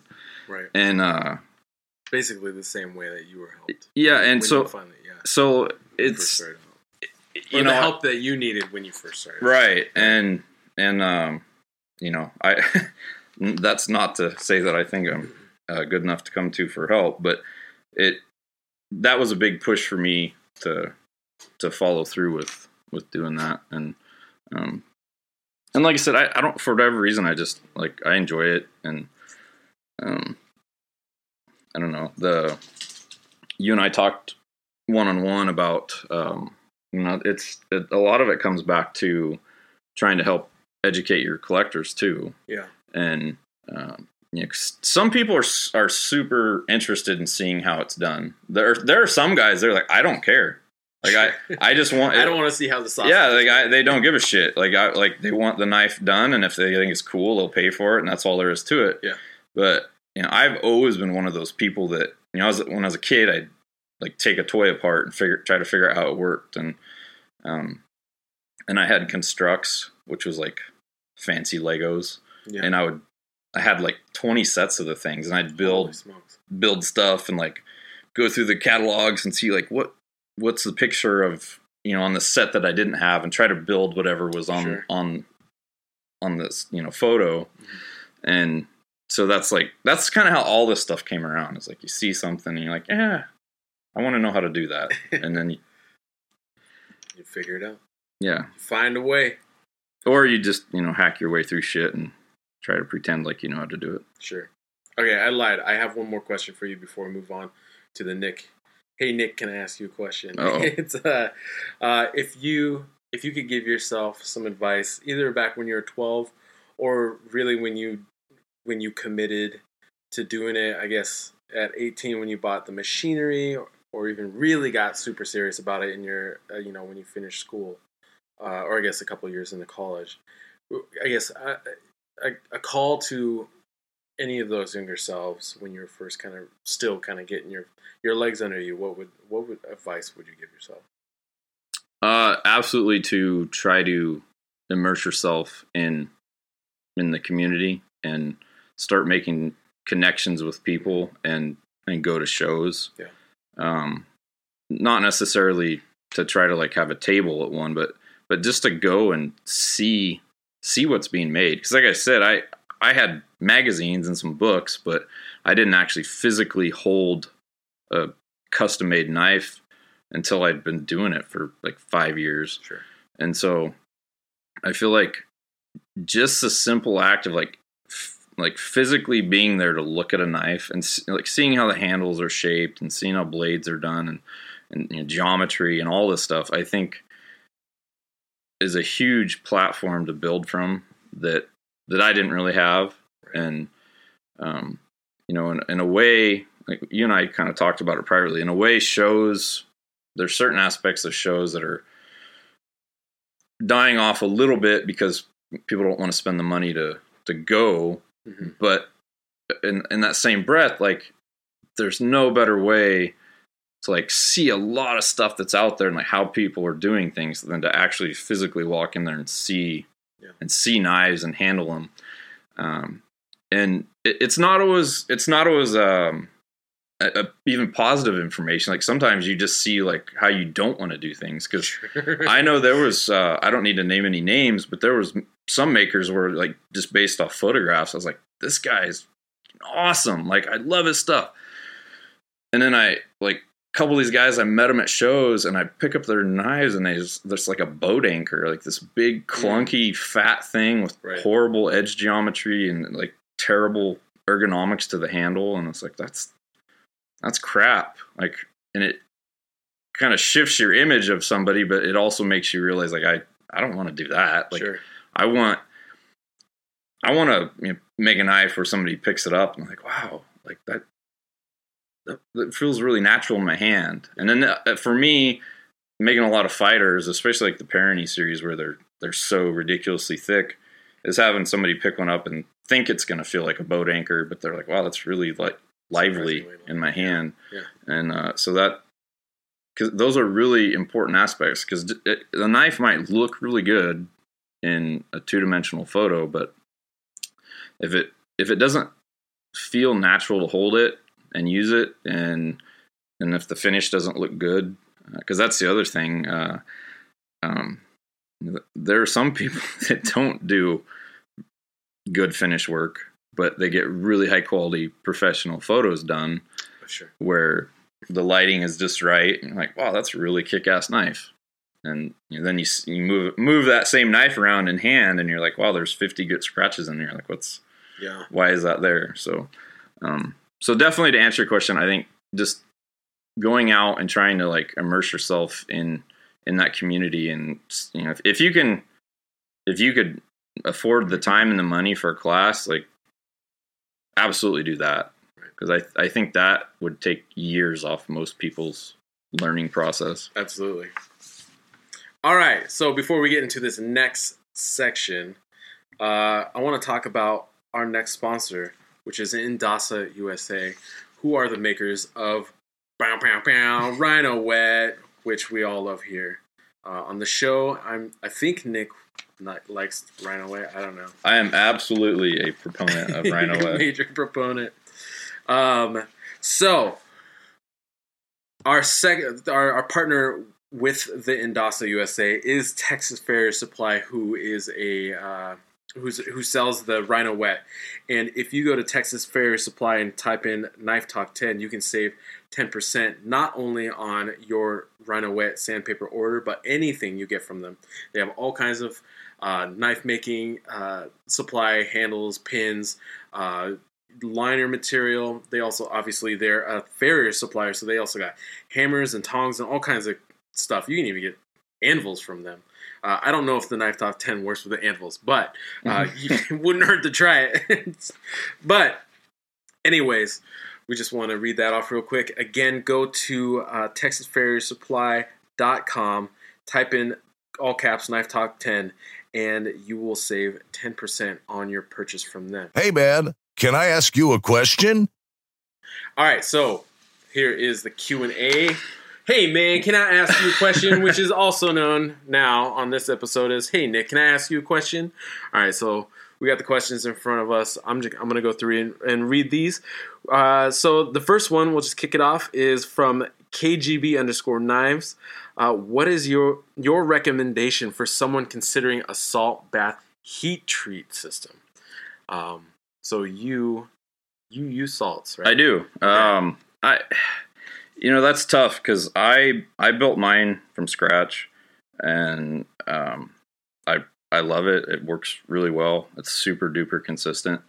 But if you don't have the means or the ability to build one, you have less options. I know when I first wanted to go that route, the only one I could find that was commercially available was it was small in terms of industrial use, but it was huge. Sure. I mean, it held 10 gallons of salt or something like that, and it was $20,000. And I was like, I don't know that I need it that bad. Sure. And so that was when I just started piecing things together to build one, and mine works really well. But there are some that are commercially available now. I know. Even he actually has one, and I haven't used it, but I've heard a lot of good things about it. And so I think if you didn't have the opportunity to build one or the time, that would probably be a really good option. Sure. I know. I think I'd be remiss if you didn't mention the dangers of them.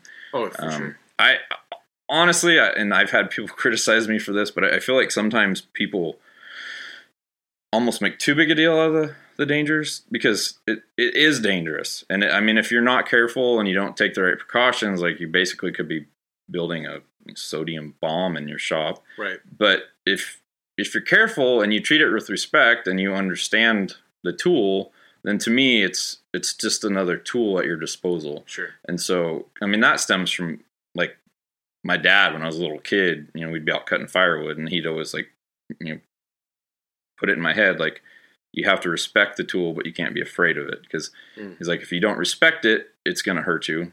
But if you're afraid of it, you're probably going to be so overly cautious that you might end up getting hurt too. So he's like, you have to respect what it can do. And he also has made a big point that it doesn't matter. It doesn't matter if you're a boy or a girl. It doesn't matter what color your skin is. It doesn't matter if you're young or old. You know, a power tool, if it can bite you.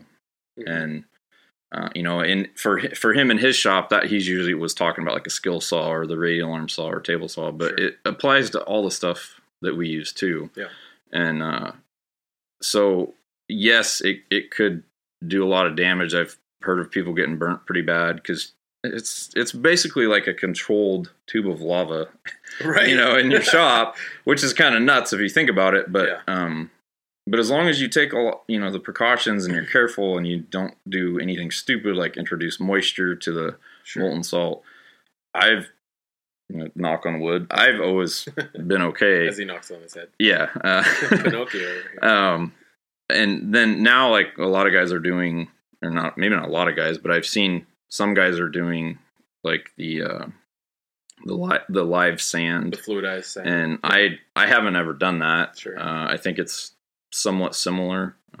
You know, get away from some of the dangers with it, but but since I don't have firsthand experience with it, I wouldn't really want to say too much about it, because I probably the fluidized sandbag. Yeah, probably spread misinformation. But the salt itself is, you know, I really love it, and you know, this kind of, to tie back into what we were talking, some of the stuff we were talking about earlier. It's sort of surreal. I've been messaging back and forth with Van Barnett because he's been asking me questions about like my setup, and because he's going to set up salt for his folders, and so that's kind of mind-boggling that you have this guy that you were like, looking up to when you first started. Yeah, he was already like a legend in knife making when I was starting back then, and now he's like, well, how do you do this? Like what? That is a trip. And I remember the first time I was like, why are you asking me? He's like, well, I respect, you know, what. Wow. And I'm like, that's awesome. Whoa, this is like a parallel universe. But anyway, so yeah, I feel like if you have the means to build one, you could do it relatively inexpensively. But you know, your most expensive thing is going to be things like your controller, your solenoid, your thermocouple, and then your salt, the actual salt vessel, which in my opinion should be a stainless steel pipe. Ideally it'd be 316L, because that's going to give you the best long-term corrosion resistance. But I don't know, like that's a pretty broad question. There's so many things you could talk about with that. So and so when I first saw it, I was thinking like kind of some pros and cons. I mean, what are some of the reasons why somebody would want to go to salt in the first place? I mean, it's a consistent heat source. It is an absolutely consistent heat source. Reduces oxygen exposure. Yeah, you don't have the oxidation that you don't have any oxidation with it. So you know, if you look at your thermal mass of your blade, especially if it's like a thick Bowie knife, your cross sectional thickness changes so much, because you know, you have a thick ricasso and, you know, probably a fairly thick spine, but then it's going to come down to a thin tip and a thin edge. And if you put that in a traditional heat source like a forge, you know, the thin areas are going to heat up a lot faster. Sure. And if you don't have any way of controlling your heat, then you have to do everything by eyeball to try to ensure that you get a relatively even heat on your thicker cross sections, but not also burn up the thin parts. And it's totally doable. I mean, guys have been doing it forever, and I'm sure they'll continue to do so. And there's still weird stuff that I would maybe do that way, but if you have it in a controlled heat source, it just makes it so much easier to nail your temperatures so that you set up the best grain structure, and you can go into your hardening phase and reach maximum hardness and then temper it back to whatever you want. Sure. And then, like I said, if you can do something like a drum forge, like Will Morrison, he's got a really cool one that's vertical. He's got great control with it, and he does amazing work. Phenomenal results. Yeah. Blows my mind. Yeah, I'm gonna break his fingers someday, but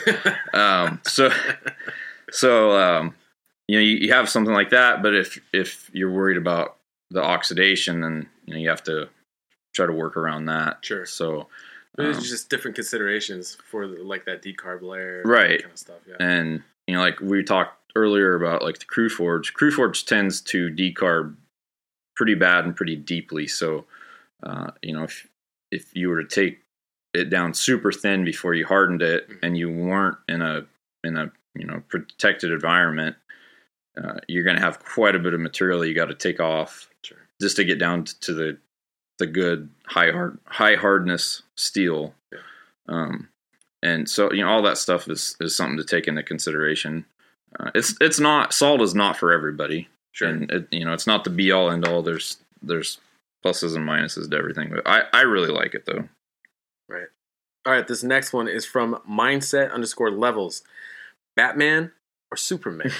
Wow.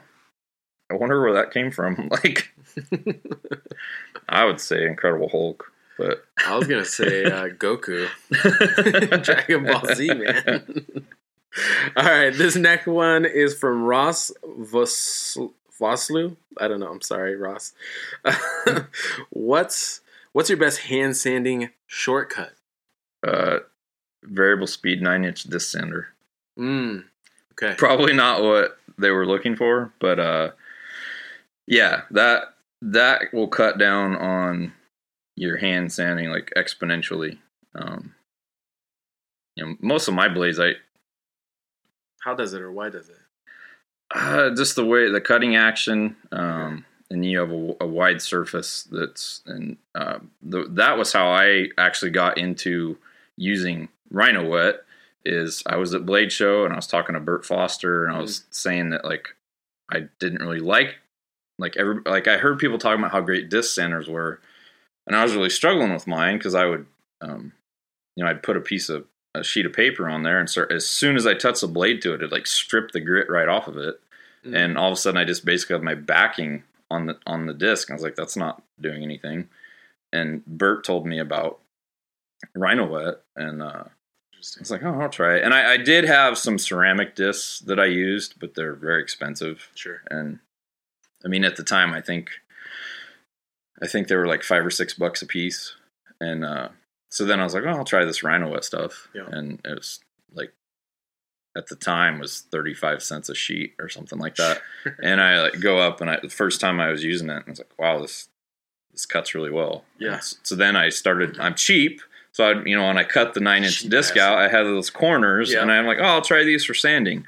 I was like, wow, this are awesome. Yeah, and so since then I recommend it all the time, and I don't personally get anything from it. Like I don't get free sandpaper, or I don't. You should. like they don't send me T-shirts or anything, but but I really like it, and I've had some guys. They're like, well, it's not as good as like Norton Black Ice, but for what you pay for it, it's pretty good. And I'm like, I actually like it better.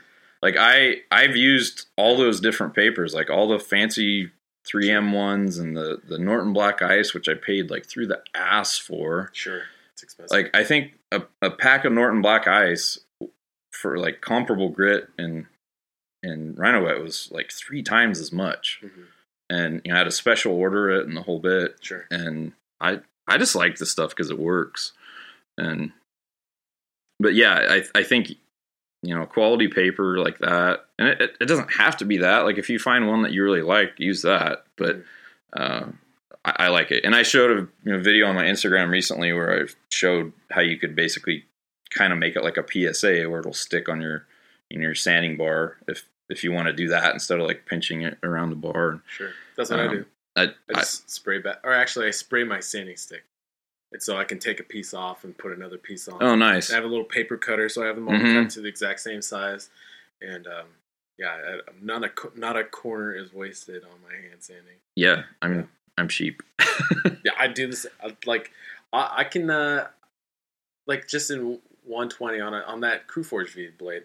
And I actually just did a comparison with Norton Black Ice, because the last time I did that the full integral Crewforge V blade, all I had was, I think it was like 3M roll gold or gold roll sandpaper, which is the aluminum oxide stuff. And somebody turned me on to, I think it might have been Bill Burke actually, that turned me on to a Norton Black Ice, and I didn't know where to get it. And I happened to be visiting a friend's shop, and he had because he does a lot of like 3V and all those all that crazy stuff, and he had some, and I was like, can I buy some of those sheets off you? I don't think I need a lot, probably just a couple sheets of each of blah, blah, blah. And I used it. It worked great. This time around, that was the first, I didn't even try to use, I'm sorry, Indasa, if you're hearing this, I didn't even try it because it worked so well last time, but that was in comparison to the 3M stuff. I'd never had the Indasa stuff before. And I went and I started hand sanding, and literally like the first push and pull back, all the Norton Black had been crushed through, and it wasn't doing anything. And I went and put my Indasa on, and I was getting 10 times as much work out of it. And it's not that it's because the Crewforge V is so wear resistant that it doesn't matter what you're using, it's going to beat the shit out of it. Yeah, it will. But the Indasa blew me away, and it, I blasted through the 220 surprisingly quick, basically at the same rate as I would. Kind of almost the same rate as I would my normal hand sanding. Right. It was. I would say it was maybe like 25% more work than normal, but it was surprising how much less. I was expecting it to be more work. It wasn't. So no, I'm a firm believer in this stuff, and I guess something as far as like the shortcut, I do see a lot of guys. Kind of like sanding their blade where it's not supported at all. Cool. I don't expect them to build like a big fancy thing like I made, but just a 2x4 underneath it is like I still use that. If it's enough to support the blade, because a lot of times when you see the guys doing that, there's so much movement. There's a lot. This is a lot of wasted energy. This energy that could be actually doing sanding, but instead a lot of the energy is just moving your blade back. He's an engineer, folks. He knows what he's talking about. But yeah, no, I absolutely agree, because that's force, instead of pushing down, that could have been driving into the surf of that steel. Yes. Yeah. Absolutely. My shortcut for hand sanding is to take the time to do it right the first time, because there's nothing worse than rushing through and getting to the end and being super stoked and being like, what's that? And realizing that there's still some course like 120 or 220 grit when you've taken it up to 2000. And be like, shit, I got to go back in and get that out, which means I got to go back through everything all over again. Right. And I think one thing a lot of people forget when they're doing that is you're not just sanding out that scratch. You're sanding down the area around the scratch so that everything else is at the same level as that scratch. Yeah. And so something that is pretty common, and I did it too, but I found out a lot of people do it, is they'll be sanding and there'll be like a mark or two that they can't quite get. And they're so tired of being at that grit. They're like, I'm just going to go to the next one. I'll get it out with the next one. And for some reason in their head, like they think they're going to sand the next grit and get it out. It's like, no, dude, if you didn't get it out with your 120 grit, you're not going to get it out with your 220. Right. So yeah, it's, more controlled grinding is a huge, huge thing. Like the better you get at grinding, the less headache you have sanding. But. Cool. All right. This next one is from Jay Gates Knives. He says, or they say, how do you forge in your bevel ricasso? I think they're getting a couple elements of the blade mixed up, actually. The ricasso is the area just below the heel of the blade, right? So I think that do you think that's what they're saying is, like forging down the bevel from the ricasso? The dropped edge, I think is probably, and that to me is a sign of a closely forged blade. Not so much with a carbon steel, because like, you know, a guy could do a stock removal blade and make it look like say it's a forged blade with a really sharp dropped edge, and they're just full of crap. But with Damascus, you can't really hide that. Right. So as far as like that dropped edge, for me, it's just a matter of like being really careful with my hammer blows when I start pulling that edge down. You know, a lot of guys have a lot of like specific tooling for a power hammer or press to try to pull that down. And for me, I just start pulling it down. Usually with the hammer I have that I like for that is it's a fairly heavy ball peen hammer, but I squared the face up. Oh, okay. And I can just like get right in there on the edge of the anvil and like start pulling that edge down. And you know, but not everybody likes that. Like some people don't like a dropped edge at all. So, but that's what I do. I just be careful. Don't hit it like a maniac. Control. All right, this next one is from Nano Devon OT. I'm sorry, I don't even know what that is. I'm just going to screw all of these up. I don't know how you would say that. Yeah. It says, is there a limit to what color Damascus can be? Do you color your Damascus? I've seen colored Damascus. No. And I don't even know how that works, how people are doing that. I know that some of the Swedish guys, a lot of it gets into the mix of steels that they're starting with. Okay. But and then I've seen guys do like the baked on enamel, where once your blade is all done and etched, you etch it pretty deep. You like spray it with a baking enamel, bake it on, and then you sand your high spots, and it's going to leave the color in the valleys. And personally, that's not something I like or would do, but it's an option, I guess. As far as saying limit to the colors, I feel like that's probably beyond the scope of my knowledge, to be honest. We'll just have to get Josh Smith on here, because he's got a lot of colored Damascus. I've always been curious about that, especially anytime I've seen it, I'm just like, how are they isolating those different colors and stuff? And that helps kind of shed the light on it some. But I would, I think I'll have to get a hold of Josh Smith. Yeah, because I've done a lot of fittings that I niter blued, and you get a fairly broad range of colors with that. But I never really liked the idea of niter bluing a blade, just because typically the temperatures that I was using the niter blue salts were higher than what I tempered my blade at, so I didn't really like using them on a blade. But I know some guys do it. I've heard some guys say that it's a matter of like time at temperature more than just the temperature alone. But like I said, that's kind of beyond the scope of what I know. For sure. All right. This next one is from Schwab Custom Knives. He says, where did he learn all of those hand sanding tips and tricks? Did you just come up with those? You figured those out? Did you have your own Nick Wheeler that you learned? Yeah, that stuff is just trial and error. Yeah, things like doing it over the years and seeing what worked for me. Yeah. That's like I have kind of funky looking sanding bars that I use, and that's all just a matter of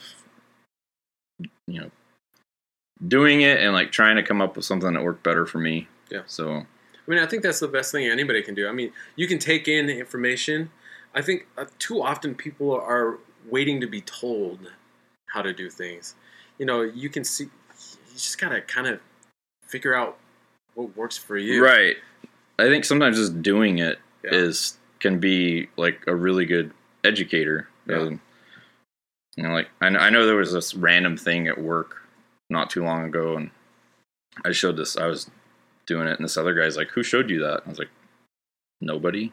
He goes, well, how do you think to do that? I was like, I don't know. The way the other guy did it sucked, so I like tried to do something different. And I don't know. Yeah, so like I feel like sometimes if you just get out there and do it, I mean, like maybe that person will like try stuff I've shown and be like, this is stupid, and come up with a better way. So Nick Wheeler's a dummy, dumbass. Should be doing it this way.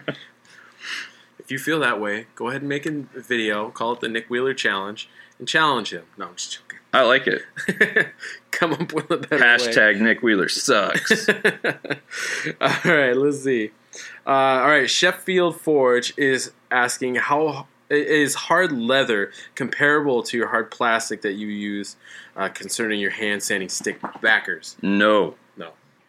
And the reason I say it so resoundingly, yeah, it was emphatic, is I did use leather a lot before, and it actually works great. And there's a lot of world-class makers, that's what they use. I take a lot of my knives down so thin at the edge that I would be sanding and I would just constantly like catch the leather and cut it. And then you're not sanding with a smooth surface. Sure. And you got this like, jacked up piece of leather on there, and you either like replace it or have places where it's not actually backing up your sandpaper. Right. And so then I started messing around with like different rubbers, like that red gasket stuff you can get at, like the bulk plumbing sheet and stuff like that. And then I just kept dicking around with it, and I ended up with that.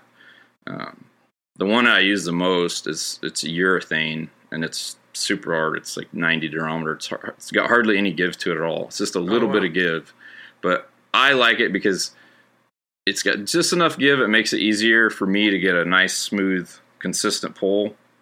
But I can also get like right down by my edges, and I don't cut it because it's You're not worried about it rolling over the edge, like right, with the rubber gasket. Oh, right. Interesting. Yeah, the softer gasket material tends to wash out your transitions.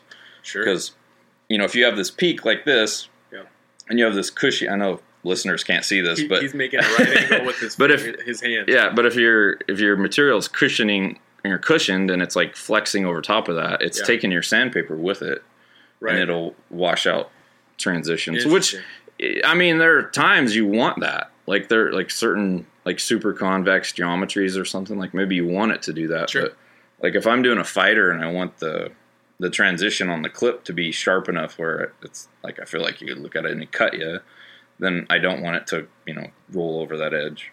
Crispy. I love your crispy lines. They're awesome. They're pretty impressive. Thank you, sir. Okay, next one is from AC Salas. It says, "Can you be my dad?" How old is he? I don't know. He's probably 27 years old. If you're from the East Coast and you were born in 1999, no, I'm just kidding. Totally kidding. All right, next one is from Laramie Jackson.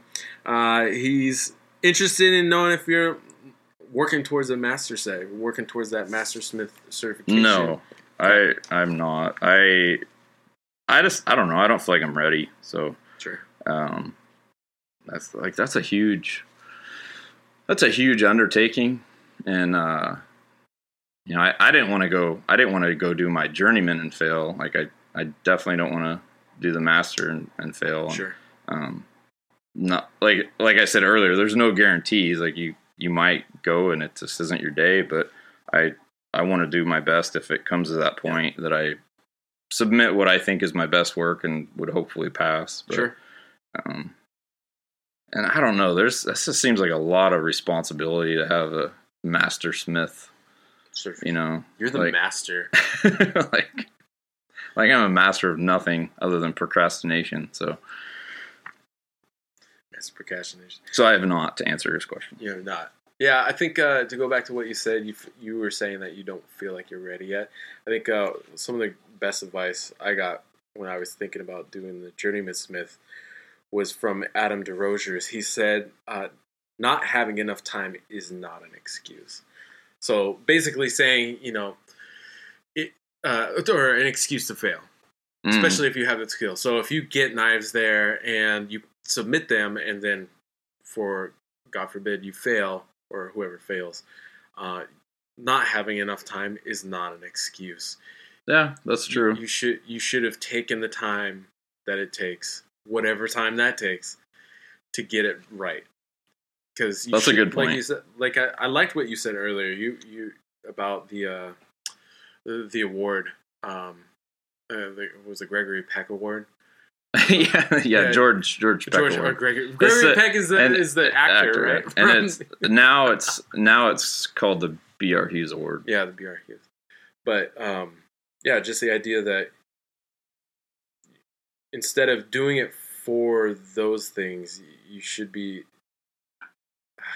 You articulated it perfectly. Well, I think I feel like some people think that if you do it, it's going to mean like a whole bunch more money for your knives and things like that, or like the demand for your stuff is going to go through the roof. And like really, none of that stuff really changed for me. Like the people that were buying my knives, they were still there. They're the same guys. Like I think. It's just a progression of getting your name out further.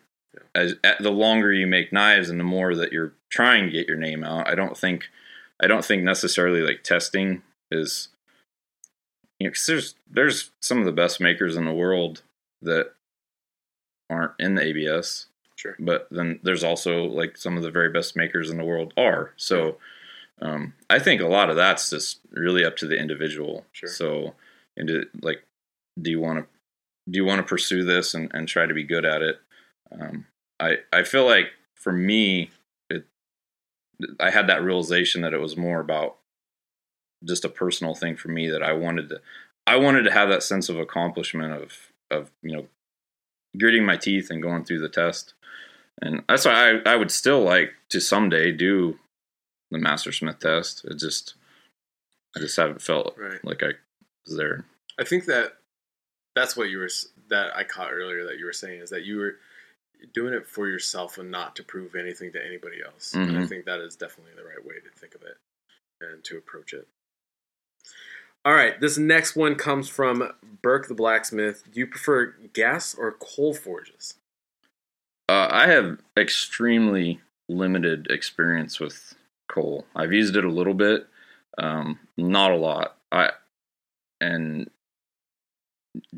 just based on that, I like gas just because it's less time worrying about your fire and more time worrying about what you're actually forging. Sure. And there's some neat aspects of coal, like you can get a localized heat in a very small area, which is pretty hard to do with most propane forges. That's what an oxyacetylene torch is. Right. But as far as like just in general, I like propane. It's pretty simple. Like I have a bunch of different forges I've built over the years that they all worked off propane, and for me, even here in Podunk nowhere, it's readily available. Right. So, but like I said, I'm not saying it's necessarily better. It just is. It's just been what I've known the most and what I still prefer overall. Cool. I myself prefer gas as well, because I have no experience basically with coal forge, and for all the exact same reasons that you said. All right, this next one is from Pioneer Row, and he says, "How do you brush those bears you call dogs?" It is a lot of work. It is a lot of hair on these animals. I got one passed out next to my feet right now. It's pretty cool. Yeah, when you have a 185 pound dog, it's a lot of surface area. So it's way more work than I'd like to admit, but and they both could use some right now and a bath, but that's a whole day affair to do that. So you need a team. I do. All right, so this next one is from Bittinger Knives, who I just met actually at Blade West. He's a new guy. He's from Sequim, Washington. Oh, really? Yeah, he's super talented, which is, what is it? It's like 2.5 hours north of here. Maybe 3. Sequim. Yeah, Sequim. Super talented guy, though. Nice. He just wanted to say thanks for everything that you share and all the help that you've offered. Wow, that's awesome. Yeah, there were several people who sent that. We just decided to go with Dan to be the one that says it. That's awesome. Thank you. But yeah, there were a lot of people who just had thanks to say. Really? Yeah, just thanks, Nick. Wow, that's pretty cool. That's awesome. All right, this next one is from Josh Enid. He says, "Hey Nick, what's your favorite word?" Oh, I can't say that on here. Is it love? Yes. Yes, that is. Okay. That's a really interesting question. Like, I think he's just trying to see just how much of a weirdo am I, you know? Like, all right, the next one is from Brody Donnelly Blades. Hey man, can I ask you a question? How do you guys taper a tang? Thanks, love the show. I just hit the go button on my tapering tang machine. Oh. And it just does it. I need to get one. And I watch cartoons while it's doing it. No, I do it like I would think is probably the most common way. I throw some layout lines on there on put some die-chem on there. I put a couple layout lines with my height gauge on a granite surface plate, and I hog out most of the meat out of it. So you're talking about like a full tang? Yeah. Yeah. And is that not? I guess he didn't specify. No, but yeah, I would say let's talk about full tang. Okay. First. And then, then I hog out most of the material with a contact wheel just because you can take the material out faster and, more belt life. And so hollowing out in the tang. Yeah, and then I come like back. Like a 3-inch, 4-inch, 6-inch? Whatever you got. I think I most often have used 3 just because you can get right in there and cut a nice deep channel. Yeah. And then I come back, with the flat platen. And then once I got the disc sander, I started using it more to true things up. Sure. And then, having a surface grinder, I kind of jerry-rigged up basically like a sign plate type setup where I could just... Basically, I wasn't really grinding them in that way. I was just making sure everything was flat and true. Right. And basically, like, as long as all the prep work was good by the time I got there, I was basically just kind of like dusting the surface with the surface grinder and just making sure it was flat. Right. But I did the hogging it out and then flattened it on a platen for a long time. That's what I just did on my Smith and Bart set, like the collection I just dropped recently. Yeah, same thing. Hollowed it out. I think I got a 4-inch contact wheel, and I actually I used a 36 grit belt that was too worn out to just do regular grinding on. Mm-hmm. But you put it on a contact wheel, you get way more life out of it. It's crazy. The contact wheel with the softer backing and the smaller amount of surface area that you're contacting, they'll cut and cut and cut. Yeah. And and I think for a lot of guys, tapering a tang seems like this kind of daunting thing, and they make it out to be harder than it is to do. Because I feel like if you can grind the blade bevel, you can be able to figure out how to do. I think I was doing both sides in like 10 minutes. Yeah, and you see so many guys nowadays. They do like a pretty thick piece of bar stock, and then they just like drill like a shit ton of holes. Yeah, like Swiss cheese is what I always think of when I see them, and they're actually ending up with like a weaker tang because they've removed so much of the structural integrity of that tang. And I'm sure that half of those guys are the same ones that leave comments like, "Oh, that was a lot of work. Too bad you made a hidden tang, piece of shit." And I'm like, have you ever tested one of your knives? Sure. Because I think any of those options, like as long as you do them right, you're going to be okay. But yeah, tapering a tang's not too bad. Sure. All right, this next one is from Metalhead Knives. It says, when a clay forced hamon... Oh, wait. Yeah. When a clay forced hamon I put on a blade after back tempering is... What the fuck is going on? I'm reading what it says. It's just not making sense to me. All right. I think basically what he's saying is he did a clay hamon, but he's wondering if he follows it by like blue backing it with a torch, if that's benefiting it, if it's pointless. Or I see absolutely no reason to do it, right? Because you're increasing your thermal mass of your blade when you're putting the clay on the spine, and basically you're keeping it from cooling as fast as your edge is when you quench it, and so you're not actually creating martensite in the spine of your knife, and you hopefully, if you did everything else right, you're creating it in the edge. Yeah. But martensite is the structure that we need to temper back so that it's not brittle, and so if you haven't created that in that part of the knife, then drawing it back with a torch isn't going to do anything. So it's redundant, basically. Yeah, and you shouldn't have to do right. It if you did your. And if anything, if you have like a lot of wicked detail, like a really wispy, smoky hamon, and you let your heat bleed too far, you might take away some of that detail. Right. So if you don't have good control, you might be doing yourself actually a disservice by going back in there. Yeah. So I mean, I wouldn't do that, but yeah. Cool. Yeah, I wouldn't their own, I guess. Sure, but basically, it's point. If you did your hamon right, you shouldn't have to do that. Right. That's what claying and insulating that portion of the blade is doing is preventing it from getting hard. So if you've done that right, you don't have to go back and so it's not going to help you. Yeah. Okay. Next, in my humble opinion. Yeah. Super humble. The next one is from R.S. Skoner? I don't know. Sorry. All right.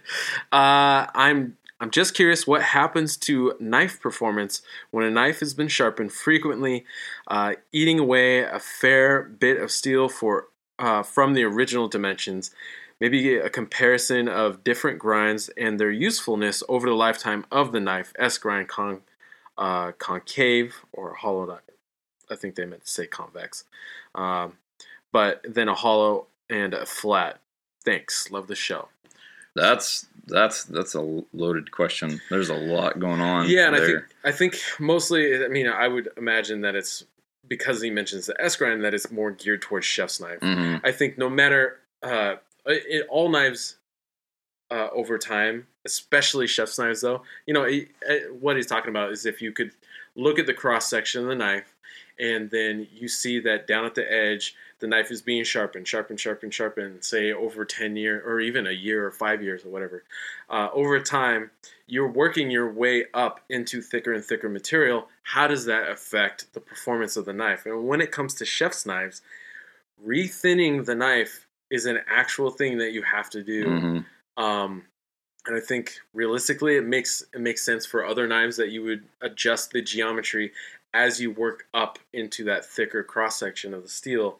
I have basically no experience with that, but with chef's knives, I know that. I mean, most professional sharpeners, especially ones I know and trust around the country, that is part of their job as they sharpen a knife. Some chef's knife sharpeners actually, they will thin the knife first and then finish with sharpening it.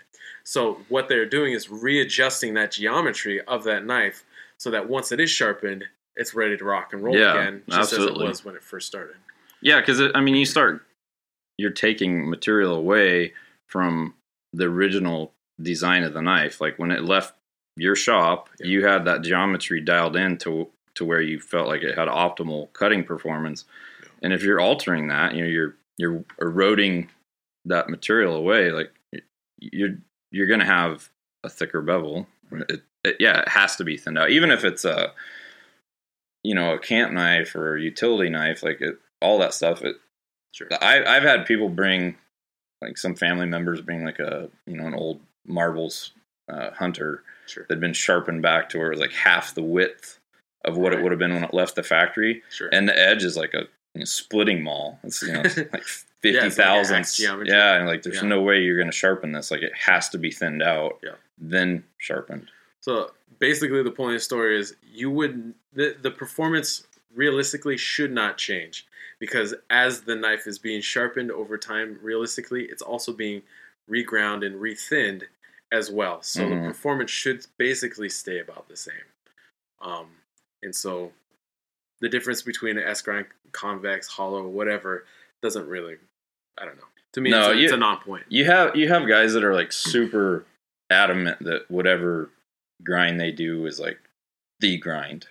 Sure. And any of the other grinds, that's shit. I don't want to do that. Sure. But if you look at a lot of those guys that are that way, not all of them. So if you're one of these people, don't get mad at me. But like a lot of those guys, it's whatever their preferred grind is the one that they learned and that they kept doing, and they're most comfortable. And so like me, I started with hollow grinding, and then I like wanted to do flat grinding, and then I was like, well, what if I do like add some convex to it? Sure. And so like to me, it's better to try to learn all those grinds, and then do the one for the blade that best suits what the purpose of the knife is.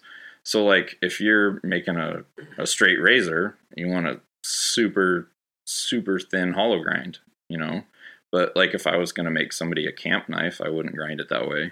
Why? So why not? I don't know. What do you don't know how to make knives, Nick? I don't. Hashtag who does he think he is? All right, this next one is join or die knives. Wow, that was a hard serious. One. Join or die. It says, what do you have to join? I don't know. Sometimes when forging certain Damascus patterns or stainless clad high carbon, it's easy to cause delaminations. Any tips on keeping patterns from splitting? Thanks.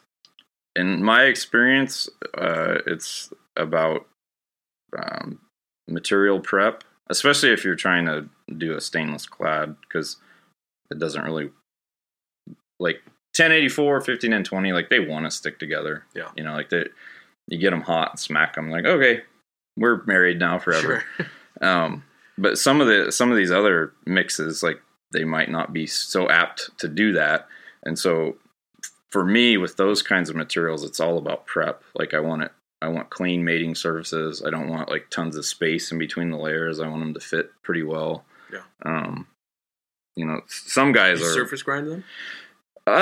Depending on what it is, I have. Yeah. Like if I'm just doing, I mean, honestly, 90% of forge welding for me is 1084 and 15 and 20, just because like I like that mix. I feel like I can make a decent knife out of it, and it likes to be forge welded. But sure. So for that, like if I have really bad mill scale on it, I usually grind it off. But I don't like surface grind each layer before I stack them up. But sometimes if I have a really critical weld, I have before, just like if it's like a 4-way, and I want to make sure that when I like come into my squaring dies and I squeeze it, it's gonna like just stick all the way through. Yeah, I've done surface grinding and stuff like that, but sure.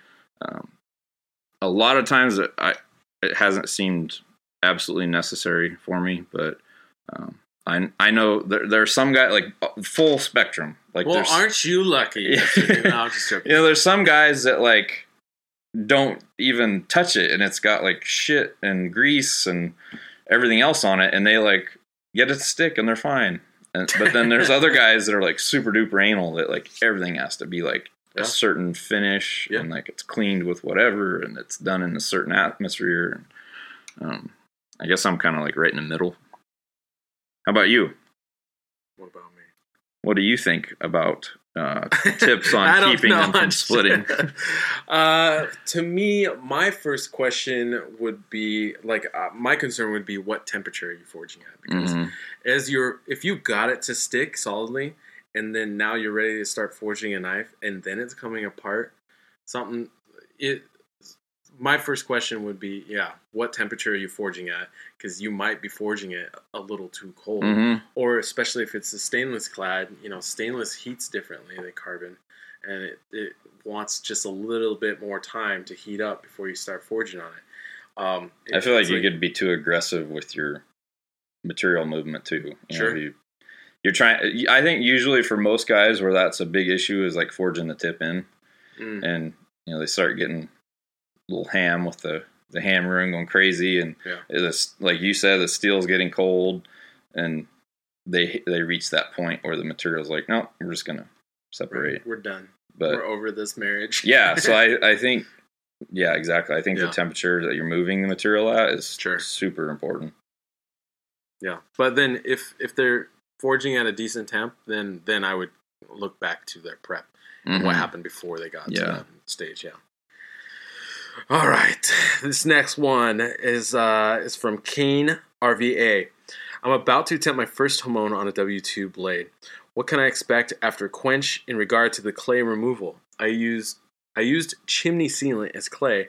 Will it simply rub off, or will I need to grind it clean? What am I getting myself into? What are you getting yourself into? That's a slippery slope. There's yeah. You mean like dozens of forged blades? Yeah. I only used the chimney stuff a couple times, and then I got a hold of the Satanite, and I've used that ever since.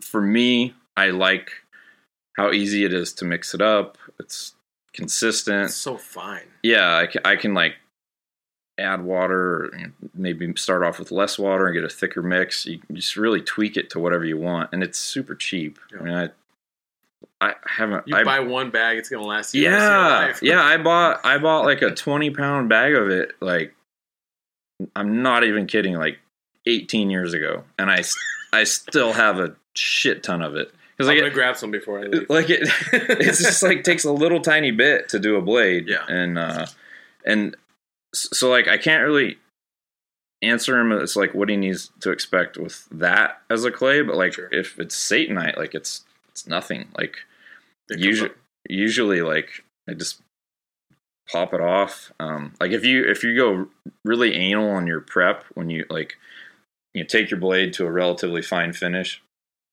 and then make sure it's like surgically clean before you apply your clay, it'll really stick on there. But, oh really? But a lot of mine, and this goes against a lot of conventional wisdom, but because it might be a total failure on your hardening process, a lot of mine I would do my thermal cycles. I'd grind it to a 60 grit belt. I might like go over it a little bit with 120 just to make sure I didn't have really deep scratches in it, and then I just clean it with dish soap, and I put my clay on there, and it always stays on throughout the hardening process. Sure. So, and then I just keep a putty knife there, and I scrape it off, before I go to tempering. Yeah, I don't think it sounds like he's worried that it's never gonna come off for whatever reason, and it comes off. Even I've used the cement clay, it comes off pretty easily. In fact, maybe too easily sometimes. It has this tendency, especially if it's dried in a shorter period of time, that it'll start bubbling up. Yeah, I've heard that. And which isn't necessarily a good thing, because then it's not right against the surface, and those bubbles are different places where quenchant, whatever your quenchant medium, it can get in between the clay and the steel, which kind of negates the whole purpose of having the clay there in the first place. So do yourself a favor and just get some Satanite. I mean, that would be my recommendation. Yeah. But I don't know. I'm pretty sure there's quite a few places that sell it, even in a smaller container. So. Sure. Make some friends. Yeah. Maybe they got a 20-pound bag laying around that they're never going to use. All right. So this next one is from TW Knives. He says, I have a question. What is a good weight for an 8-inch chef's knife? I've made a few now. Not sure if I found the right weight. I know it's a bit of personal preference, but I was just looking for a rough number. Love the show. Love the content. Blah, blah, blah, blah, blah. Thank you so much. So anyways, so in my experience with my chef's knives, and I don't know if you get crazy with weighing your blades and stuff. Sometimes, but the chef knife question is definitely all you. Yeah, I weigh basically every single knife. It's just part of the data I take down on my sheet and actually, like send out with on the sort of certificate of authenticity and whatnot. And an 8-inch chef's knife for my carbon steel stuff is usually around 7.25 ounces, which is pretty light. It's less than half a pound. And even with an integral blade or an integral bolster, it's still, and then it's basically the same weight you would expect to find on a non-integral. If it was a full tang, the Smith & Bard knives, they weighed out to be basically the same. But if you think about it, they're non-integral, but they are full tang. So you're just kind of redistributing that weight in the tang instead of being concentrated in the bolster. So, for a 8-inch chef in the way I make my knives, it's usually about 7.25 to 7.5. But I don't think that's necessarily, Nick and I were talking earlier, about sometimes how people get caught up too much in some of the details of, specific thickness at the spine or thinness at the edge and all this kind of stuff, especially regarding chef's knife geometry. And I think ultimately it has to cut, and it has to cut nicely. You obviously don't want it weighing as much as a brick, because this is a tool that not only is going to be pushed down but lifted back up, and used for usually long shifts, sometimes 4 to 7 or 8 hours of prep work, if somebody's using it in a professional environment. So, but I think even going to a cutlery store or Japanese knife imports online. John Broida runs that shop, and he does a really great job of taking down the stats and information, and that could be actually a really good resource too for figuring out weights, because he's got all those weights on there. Oh, that's awesome. As well as like dimensions and shapes and all the different profiles. The thickness at the spine where it meets the handle versus the middle of the blade and out at the tip, all that kind of stuff. So I've used his website as a resource for sure. When it comes to figuring out my chef's knives when I was first starting out. That's really cool. Yeah. That's a lot of information to have available. So he's got he's got a database of literally like hundreds of knives that are all Gyudo, but they're just these slight little differences, and so it's cool to look through. All right, this next one is from Matt Campion. He says, "Hey cuties, what would the cutest? What would the easiest stainless steel to? What would be the easiest stainless steel to start with in terms of grinding and hand sanding? If there is an quote unquote easier steel to work with, heat treating is being done by Peter, so I only have to handle the grinding. I've currently only used 1084. Thanks for all the help. All right, I have very limited experience with stainless. I would probably recommend like AEBL. Yeah. That would be my suggestion. It's clean. It's consistent. I think it makes a really nice knife, and you can do a beautiful finish on it. With stainless, like you can go nuts with the different alloys that are out there, but especially like if you're just trying to add that to your arsenal of what you can offer somebody, I think that's a really solid option, because you can make a really great knife, and it's the corrosion resistance of it is good too. Yeah.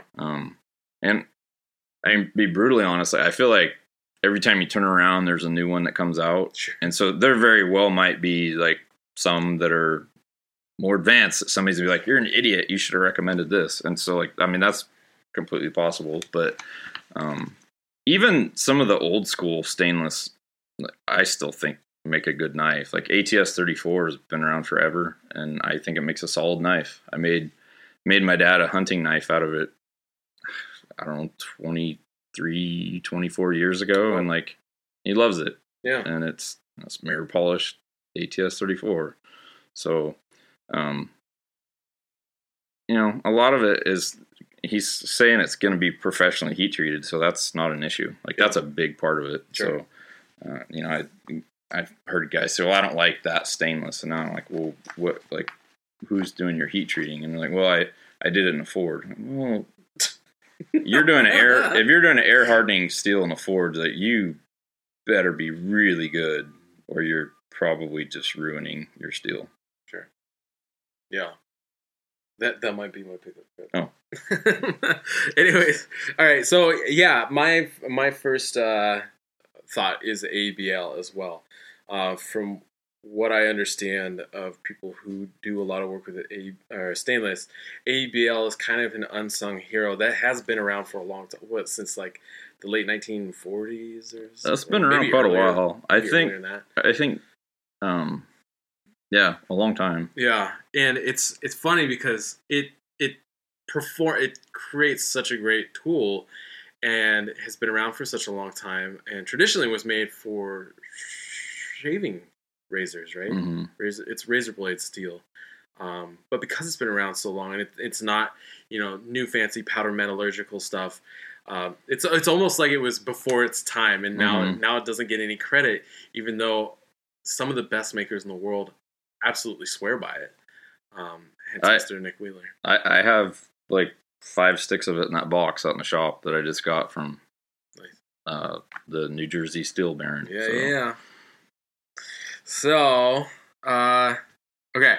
Next one is from Brycey Lisher. It says, "Hey man, can I ask you a question? Is it possible to make a Damascus pattern incorporating a bronze or copper layer into a conventional 1520 1095 billet? Obviously stacked and drawn out, so the cutting edge will be the high carbon steel. Thought it might make an interesting pattern. Any thoughts? Thanks and appreciate the podcast." It exists out there. People are doing that. The stuff I've seen, though, based on my experience and understanding of how patterns are developed and made, it looks like it's a very kind of like it's like the last steps of the pattern making. And basically, it's like, to me, it looks like it's been rolled. It's like it's been heated and rolled in a cladding that mixes copper and probably at least a nickel layer in there somewhere, because otherwise it would not stick to the steel. And then texture manipulated, and then rolled flat again. And so you have some activity. Oh, sorry. The dogs are going wild. Who let the dogs out? You okay? You're okay. Let's see. Shh. Hey.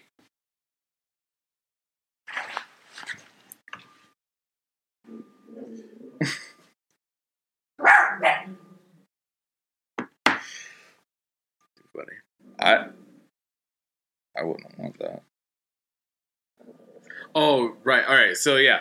So, going back to, I was like, what are we talking about? I forgot. Yeah. All right. So, the copper and the bronze. I've seen it. It looks interesting. I don't know how, I don't know if it's known how it affects the performance of the knife over the life. And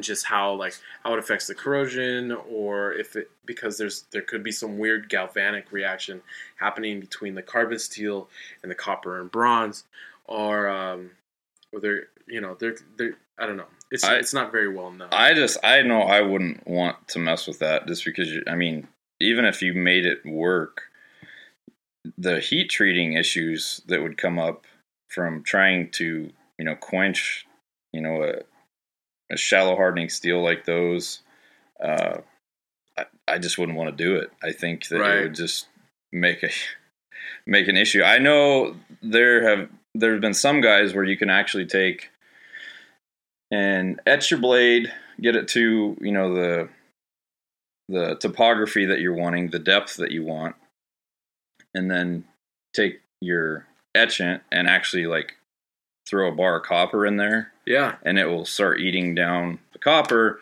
Then you can put your blade back in, and a lot of the copper will actually adhere to, but that's a lot different than what he was asking about. Yeah, that's different. And actually, that's a process that I just did. I don't have to get into it, but basically, I refer to it as copper etching. I don't know if that's actually what people call it. That makes sense. There's all kinds of, there's stuff out there, people talking about how they do that, if you're interested in that. But yeah, I don't, again, it's a cool look. I've seen it. I don't know if you've seen it. I can send you some pictures. I actually just saw a picture of a billet, maybe today, that was supposed to have a ribbon of copper through it, and I was just like, okay, like I said, I wouldn't want to mess with it. But, sure, to each their own. Sure. If you think you want to do that, I definitely think that you do not want to hot work it and forge it like you normally would the rest of the steel. Like I said, this is kind of like all your steel's already made. This is kind of like one last effort to get things again, a gentle process would be heat, stacking up your material, heating it, and then rolling it versus aggressively forging it or anything like that, because the copper and the bronze will definitely forge faster than the steel, and potentially just squish out or get overheated and melted. Yeah. And splatter out everywhere. It could be a big fucking mess. So I just feel like it would be a huge mess. I wouldn't want to do it, but hey, if somebody can make it work, then more power to them. Yeah, for sure. All right. This next one is from Fragment Blades. I've only done stock removal projects so far, but I've always wondered how you guys go about heat treating Damascus. While mono steels can be heat treated according to spec, how do you choose temps and times for Damascus blades? So, I'll let you kick that one. I mean, that one for me is pretty straightforward. I use steels that have similar chemical composition, so they have similar heat treating characteristics. Yep. So when I go to heat treat them, it's not an issue. Right. And where I've seen issues in blades is where people do use steels that have, they don't have good marrying compositions. So say you use a deep hardening steel and a shallow hardening steel, you're just kind of asking for trouble, because the deep hardening steel is probably going to need to be soaked at temperature longer, and it's probably going to need a slower quenchant than the other steel. Sure. And so, do you cater to that one, or do you say, well, this one over here doesn't need to be soaked at temperature very long, and then I need to quench it in Park 50.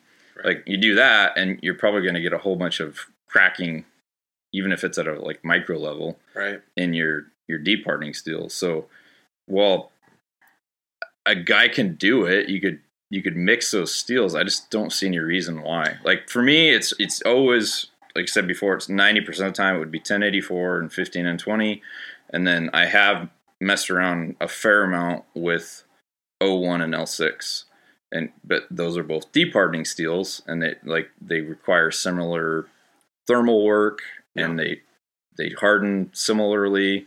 I harden that mix in the heat bath, the AAA oil. Mm-hmm. I do the other mix in my Park 50.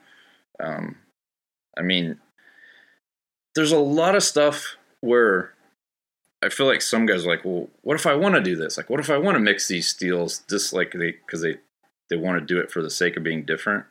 Right. And that's fine, experiment, but there's a reason that so many guys use those two different mixes I just said. There's a reason so many guys use those. It's because they forge weld together well, and they're easier to heat treat because they don't fight you the whole time. Sure. So if you want to forge weld, Carpenter L6 to unobtainium and try to make a knife out of it, hey, knock yourself out. But I promise you're going to be introducing headaches that you wouldn't have if you just went with a mix that is happy to be together. Right. That's my advice. Yeah. Nope, I think that's perfect. I can't really add to that. Community Showcase. All right. We are going to call that good on questions. The next thing I want to talk about is our community showcase. Or at least I got a community showcase. This is the part of the show where, we give some love to somebody in the knife community or knife community adjacent. My person I'd like to feature this week is Patricia Bruno. She is shared owner of img-electromark.com. They are the makers of stencils for Maker's Marks. And so I've been getting my Maker's Mark stencil from her since I started, 6 years ago. And she's always been super quick on getting the art put together.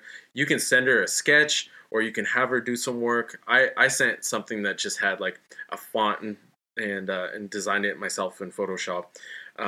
And mixed in my insignia in it, which is a drawing I did myself. And she put it all together and digitized it and put it on a scale that would work for my electro marker, which is, I think it's 1/2 inch by 1.5 inches wide. And she did it all in a very short period of time. She did a really good job taking care of me.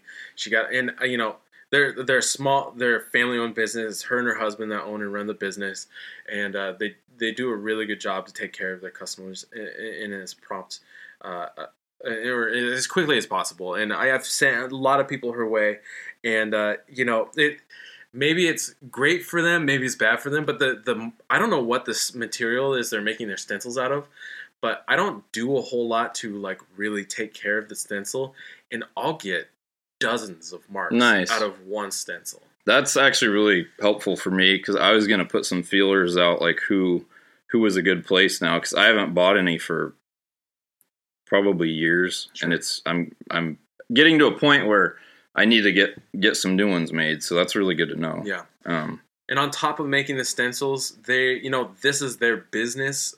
Making these stencils and knowing how they're used, and if you're having any troubles with getting sharp, clean marks, or you're getting some funky stuff happening around it, they can help you troubleshoot any kind of troubles you're having with your stencils in your stencil etching process. So not only are they a great resource for the stencils, but how to use them as well. So again, that's Patricia Bruno.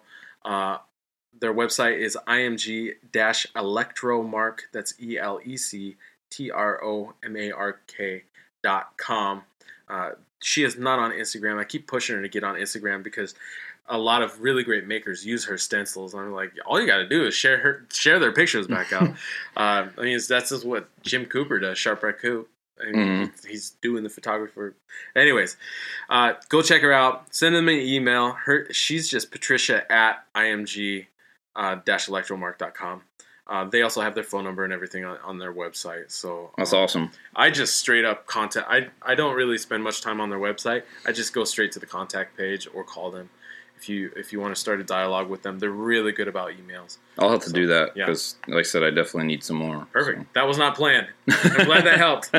It already worked. It was meant to be. It was meant to be. Do you have anybody you'd like to showcase? Or? I mentioned to you in private. I was putting you on the spot. Well, I hate to try to specifically say someone just because there's so many people that I look up to and that I think I admire their work. I think if I had to answer that instead of saying a specific person, I would say I would like people to reach out beyond Instagram or Facebook. Go try to find some of the older Knives annuals and see the guys that are out there that maybe aren't on. Right. Just to pull a name out of the hat, like Larry Fagan, right? Mastersmith does it all. He's a sole authorship maker, and the guy is amazing. And not only is he, in my opinion, one of the best knife makers in the world. He's a super humble, awesome guy. I know one year at the Reno show, I saw him and Tim Hancock were really good friends, and they saw me, and I think they kind of half-assed recognized me from being at the show. I'm like, hey, you want to come have breakfast with us? And I'm like, yeah. And I'm sitting there these are two of the best knife makers in the world. And they're just hanging out with me, having breakfast. We're all cool. Right. And, but I Larry isn't on, he's not an Instagram guy. No. And that's where, I've talked about, to people before, it kind of kills me is when I see a lot of the younger guys, they look at somebody that has a big following, oh, he's one of the best in the world. I'm like, no, he's one of the best in the world at building a big following. Sure. That doesn't I'm not saying that means they're not a good maker. Sure. But there's such a broad spectrum of makers outside of that bubble. Right. And social media is amazing for reaching a lot of people in a hurry, but it isn't the be all end all. There's so many guys out there that I look up to and have inspired me throughout this whole time I've been doing this. So. Yeah, I think that's I really admire about some there are some of the new group of people that are doing work to put on some of the the old guard, I guess, the Godfathers. When I first learned about Steve Schwarzer, my first thought was, all right, well, who is he? I started Googling, found his website, gave him a phone call. He and I started chatting, and I'm learning all this history that, you know, you don't really, it's not written down anywhere. It's really just carried by the memories of these guys that have been around since the beginning or before, like at the beginning of the ABS or even before the ABS, like Don Fogg and Steve Schwarther and like Fagan, right? Yeah, he's been doing it forever. I mean, you got guys like Daryl Meyer that were, you know, creating, you know, American flag Damascus like back before anybody would have even thought you could do something like that. And you know, and a lot of these guys now, they don't know some of these roots just because it's not like within the scope of what they're looking at every day. Sure. And you know, there are guys like Steve that he does have a presence on Instagram, which I'm elated about because he should get recognition and people should be seeing the kind of stuff that he knows how to do. But there's just a ton of them that, you know, like some of the names I mentioned earlier, like I feel like people are like, who is that? And one that really got me one time was I was talking to a guy and I mentioned something about Don Fogg. Yeah. And he's like, oh, I never heard of him. What's his at? And I was like, oh yeah, he's not on Instagram. What's his at? And he's like, oh, I don't know him then. And like he was just done with it. Like, oh, he must not be any good. I'm like, not important. I'm like, no, oh my god. No, like him and Kelso did collaborations that are like literally museum quality work. Like, look it up. Like, use Google for fuck's sake. You know. Sure. Yeah. Do work to figure out who pioneered the way, not just who's hot right now. All right. Well, I'm going to say that that's a good way to end the show, is kind of more on a positive note instead of going through beefs and all this stuff. Plus, it's already been really, it's been a long one. I really appreciate everybody hanging out and sticking through it with us. I think it's definitely been worth it. It's really an incredible opportunity, Nick, to sit here with you and just, we were talking about this earlier before we started recording. We've chatted on Instagram for a long time. We've lived within 40 minutes of each other for also a long time, but I've never actually met you, either in, anywhere at a show or anything. This is our first time meeting. And now he's fully disappointed. Yep. And so I'll never come back and never see you again. I'll only come back to hang out with the dogs. No, as you should. Yeah, it's really been a great pleasure because I have, I've been admiring your work and I've definitely gleaned wisdom and insight from your videos, and there are definitely a lot of solid takeaways. And it's very helpful. Whether or not I do it exactly the same way, that is a different question. But you sharing your process has helped me, as I've been told that me doing the same has helped others. Oh, I appreciate that. I really appreciate it. I appreciate you saying that. And like I said before, I wasn't like blowing smoke up your ass, but something I really, really like about your account is, you share all these processes, but you're also one of the guys that, like, people can look and easily find, world-class work. Because there's a lot of guys that they share stuff, but it's like, well, what do they make? And it's hard to find. Because, like, personally, like, I feel like if a guy, even if he's really articulate and well-spoken and he, like, shows you how to do something, but then he doesn't have any work to show for it, it's like, well, why would I take your word for it if you don't actually do it, if you don't have proof that your process works, like, why am I going to listen to you? So anyway, cool, man. That's just my 2 cents. Appreciate it. It was awesome. Thanks, guys. Thank you, everybody, for listening. Have a great rest of your day. Have fun handstanding. Peace.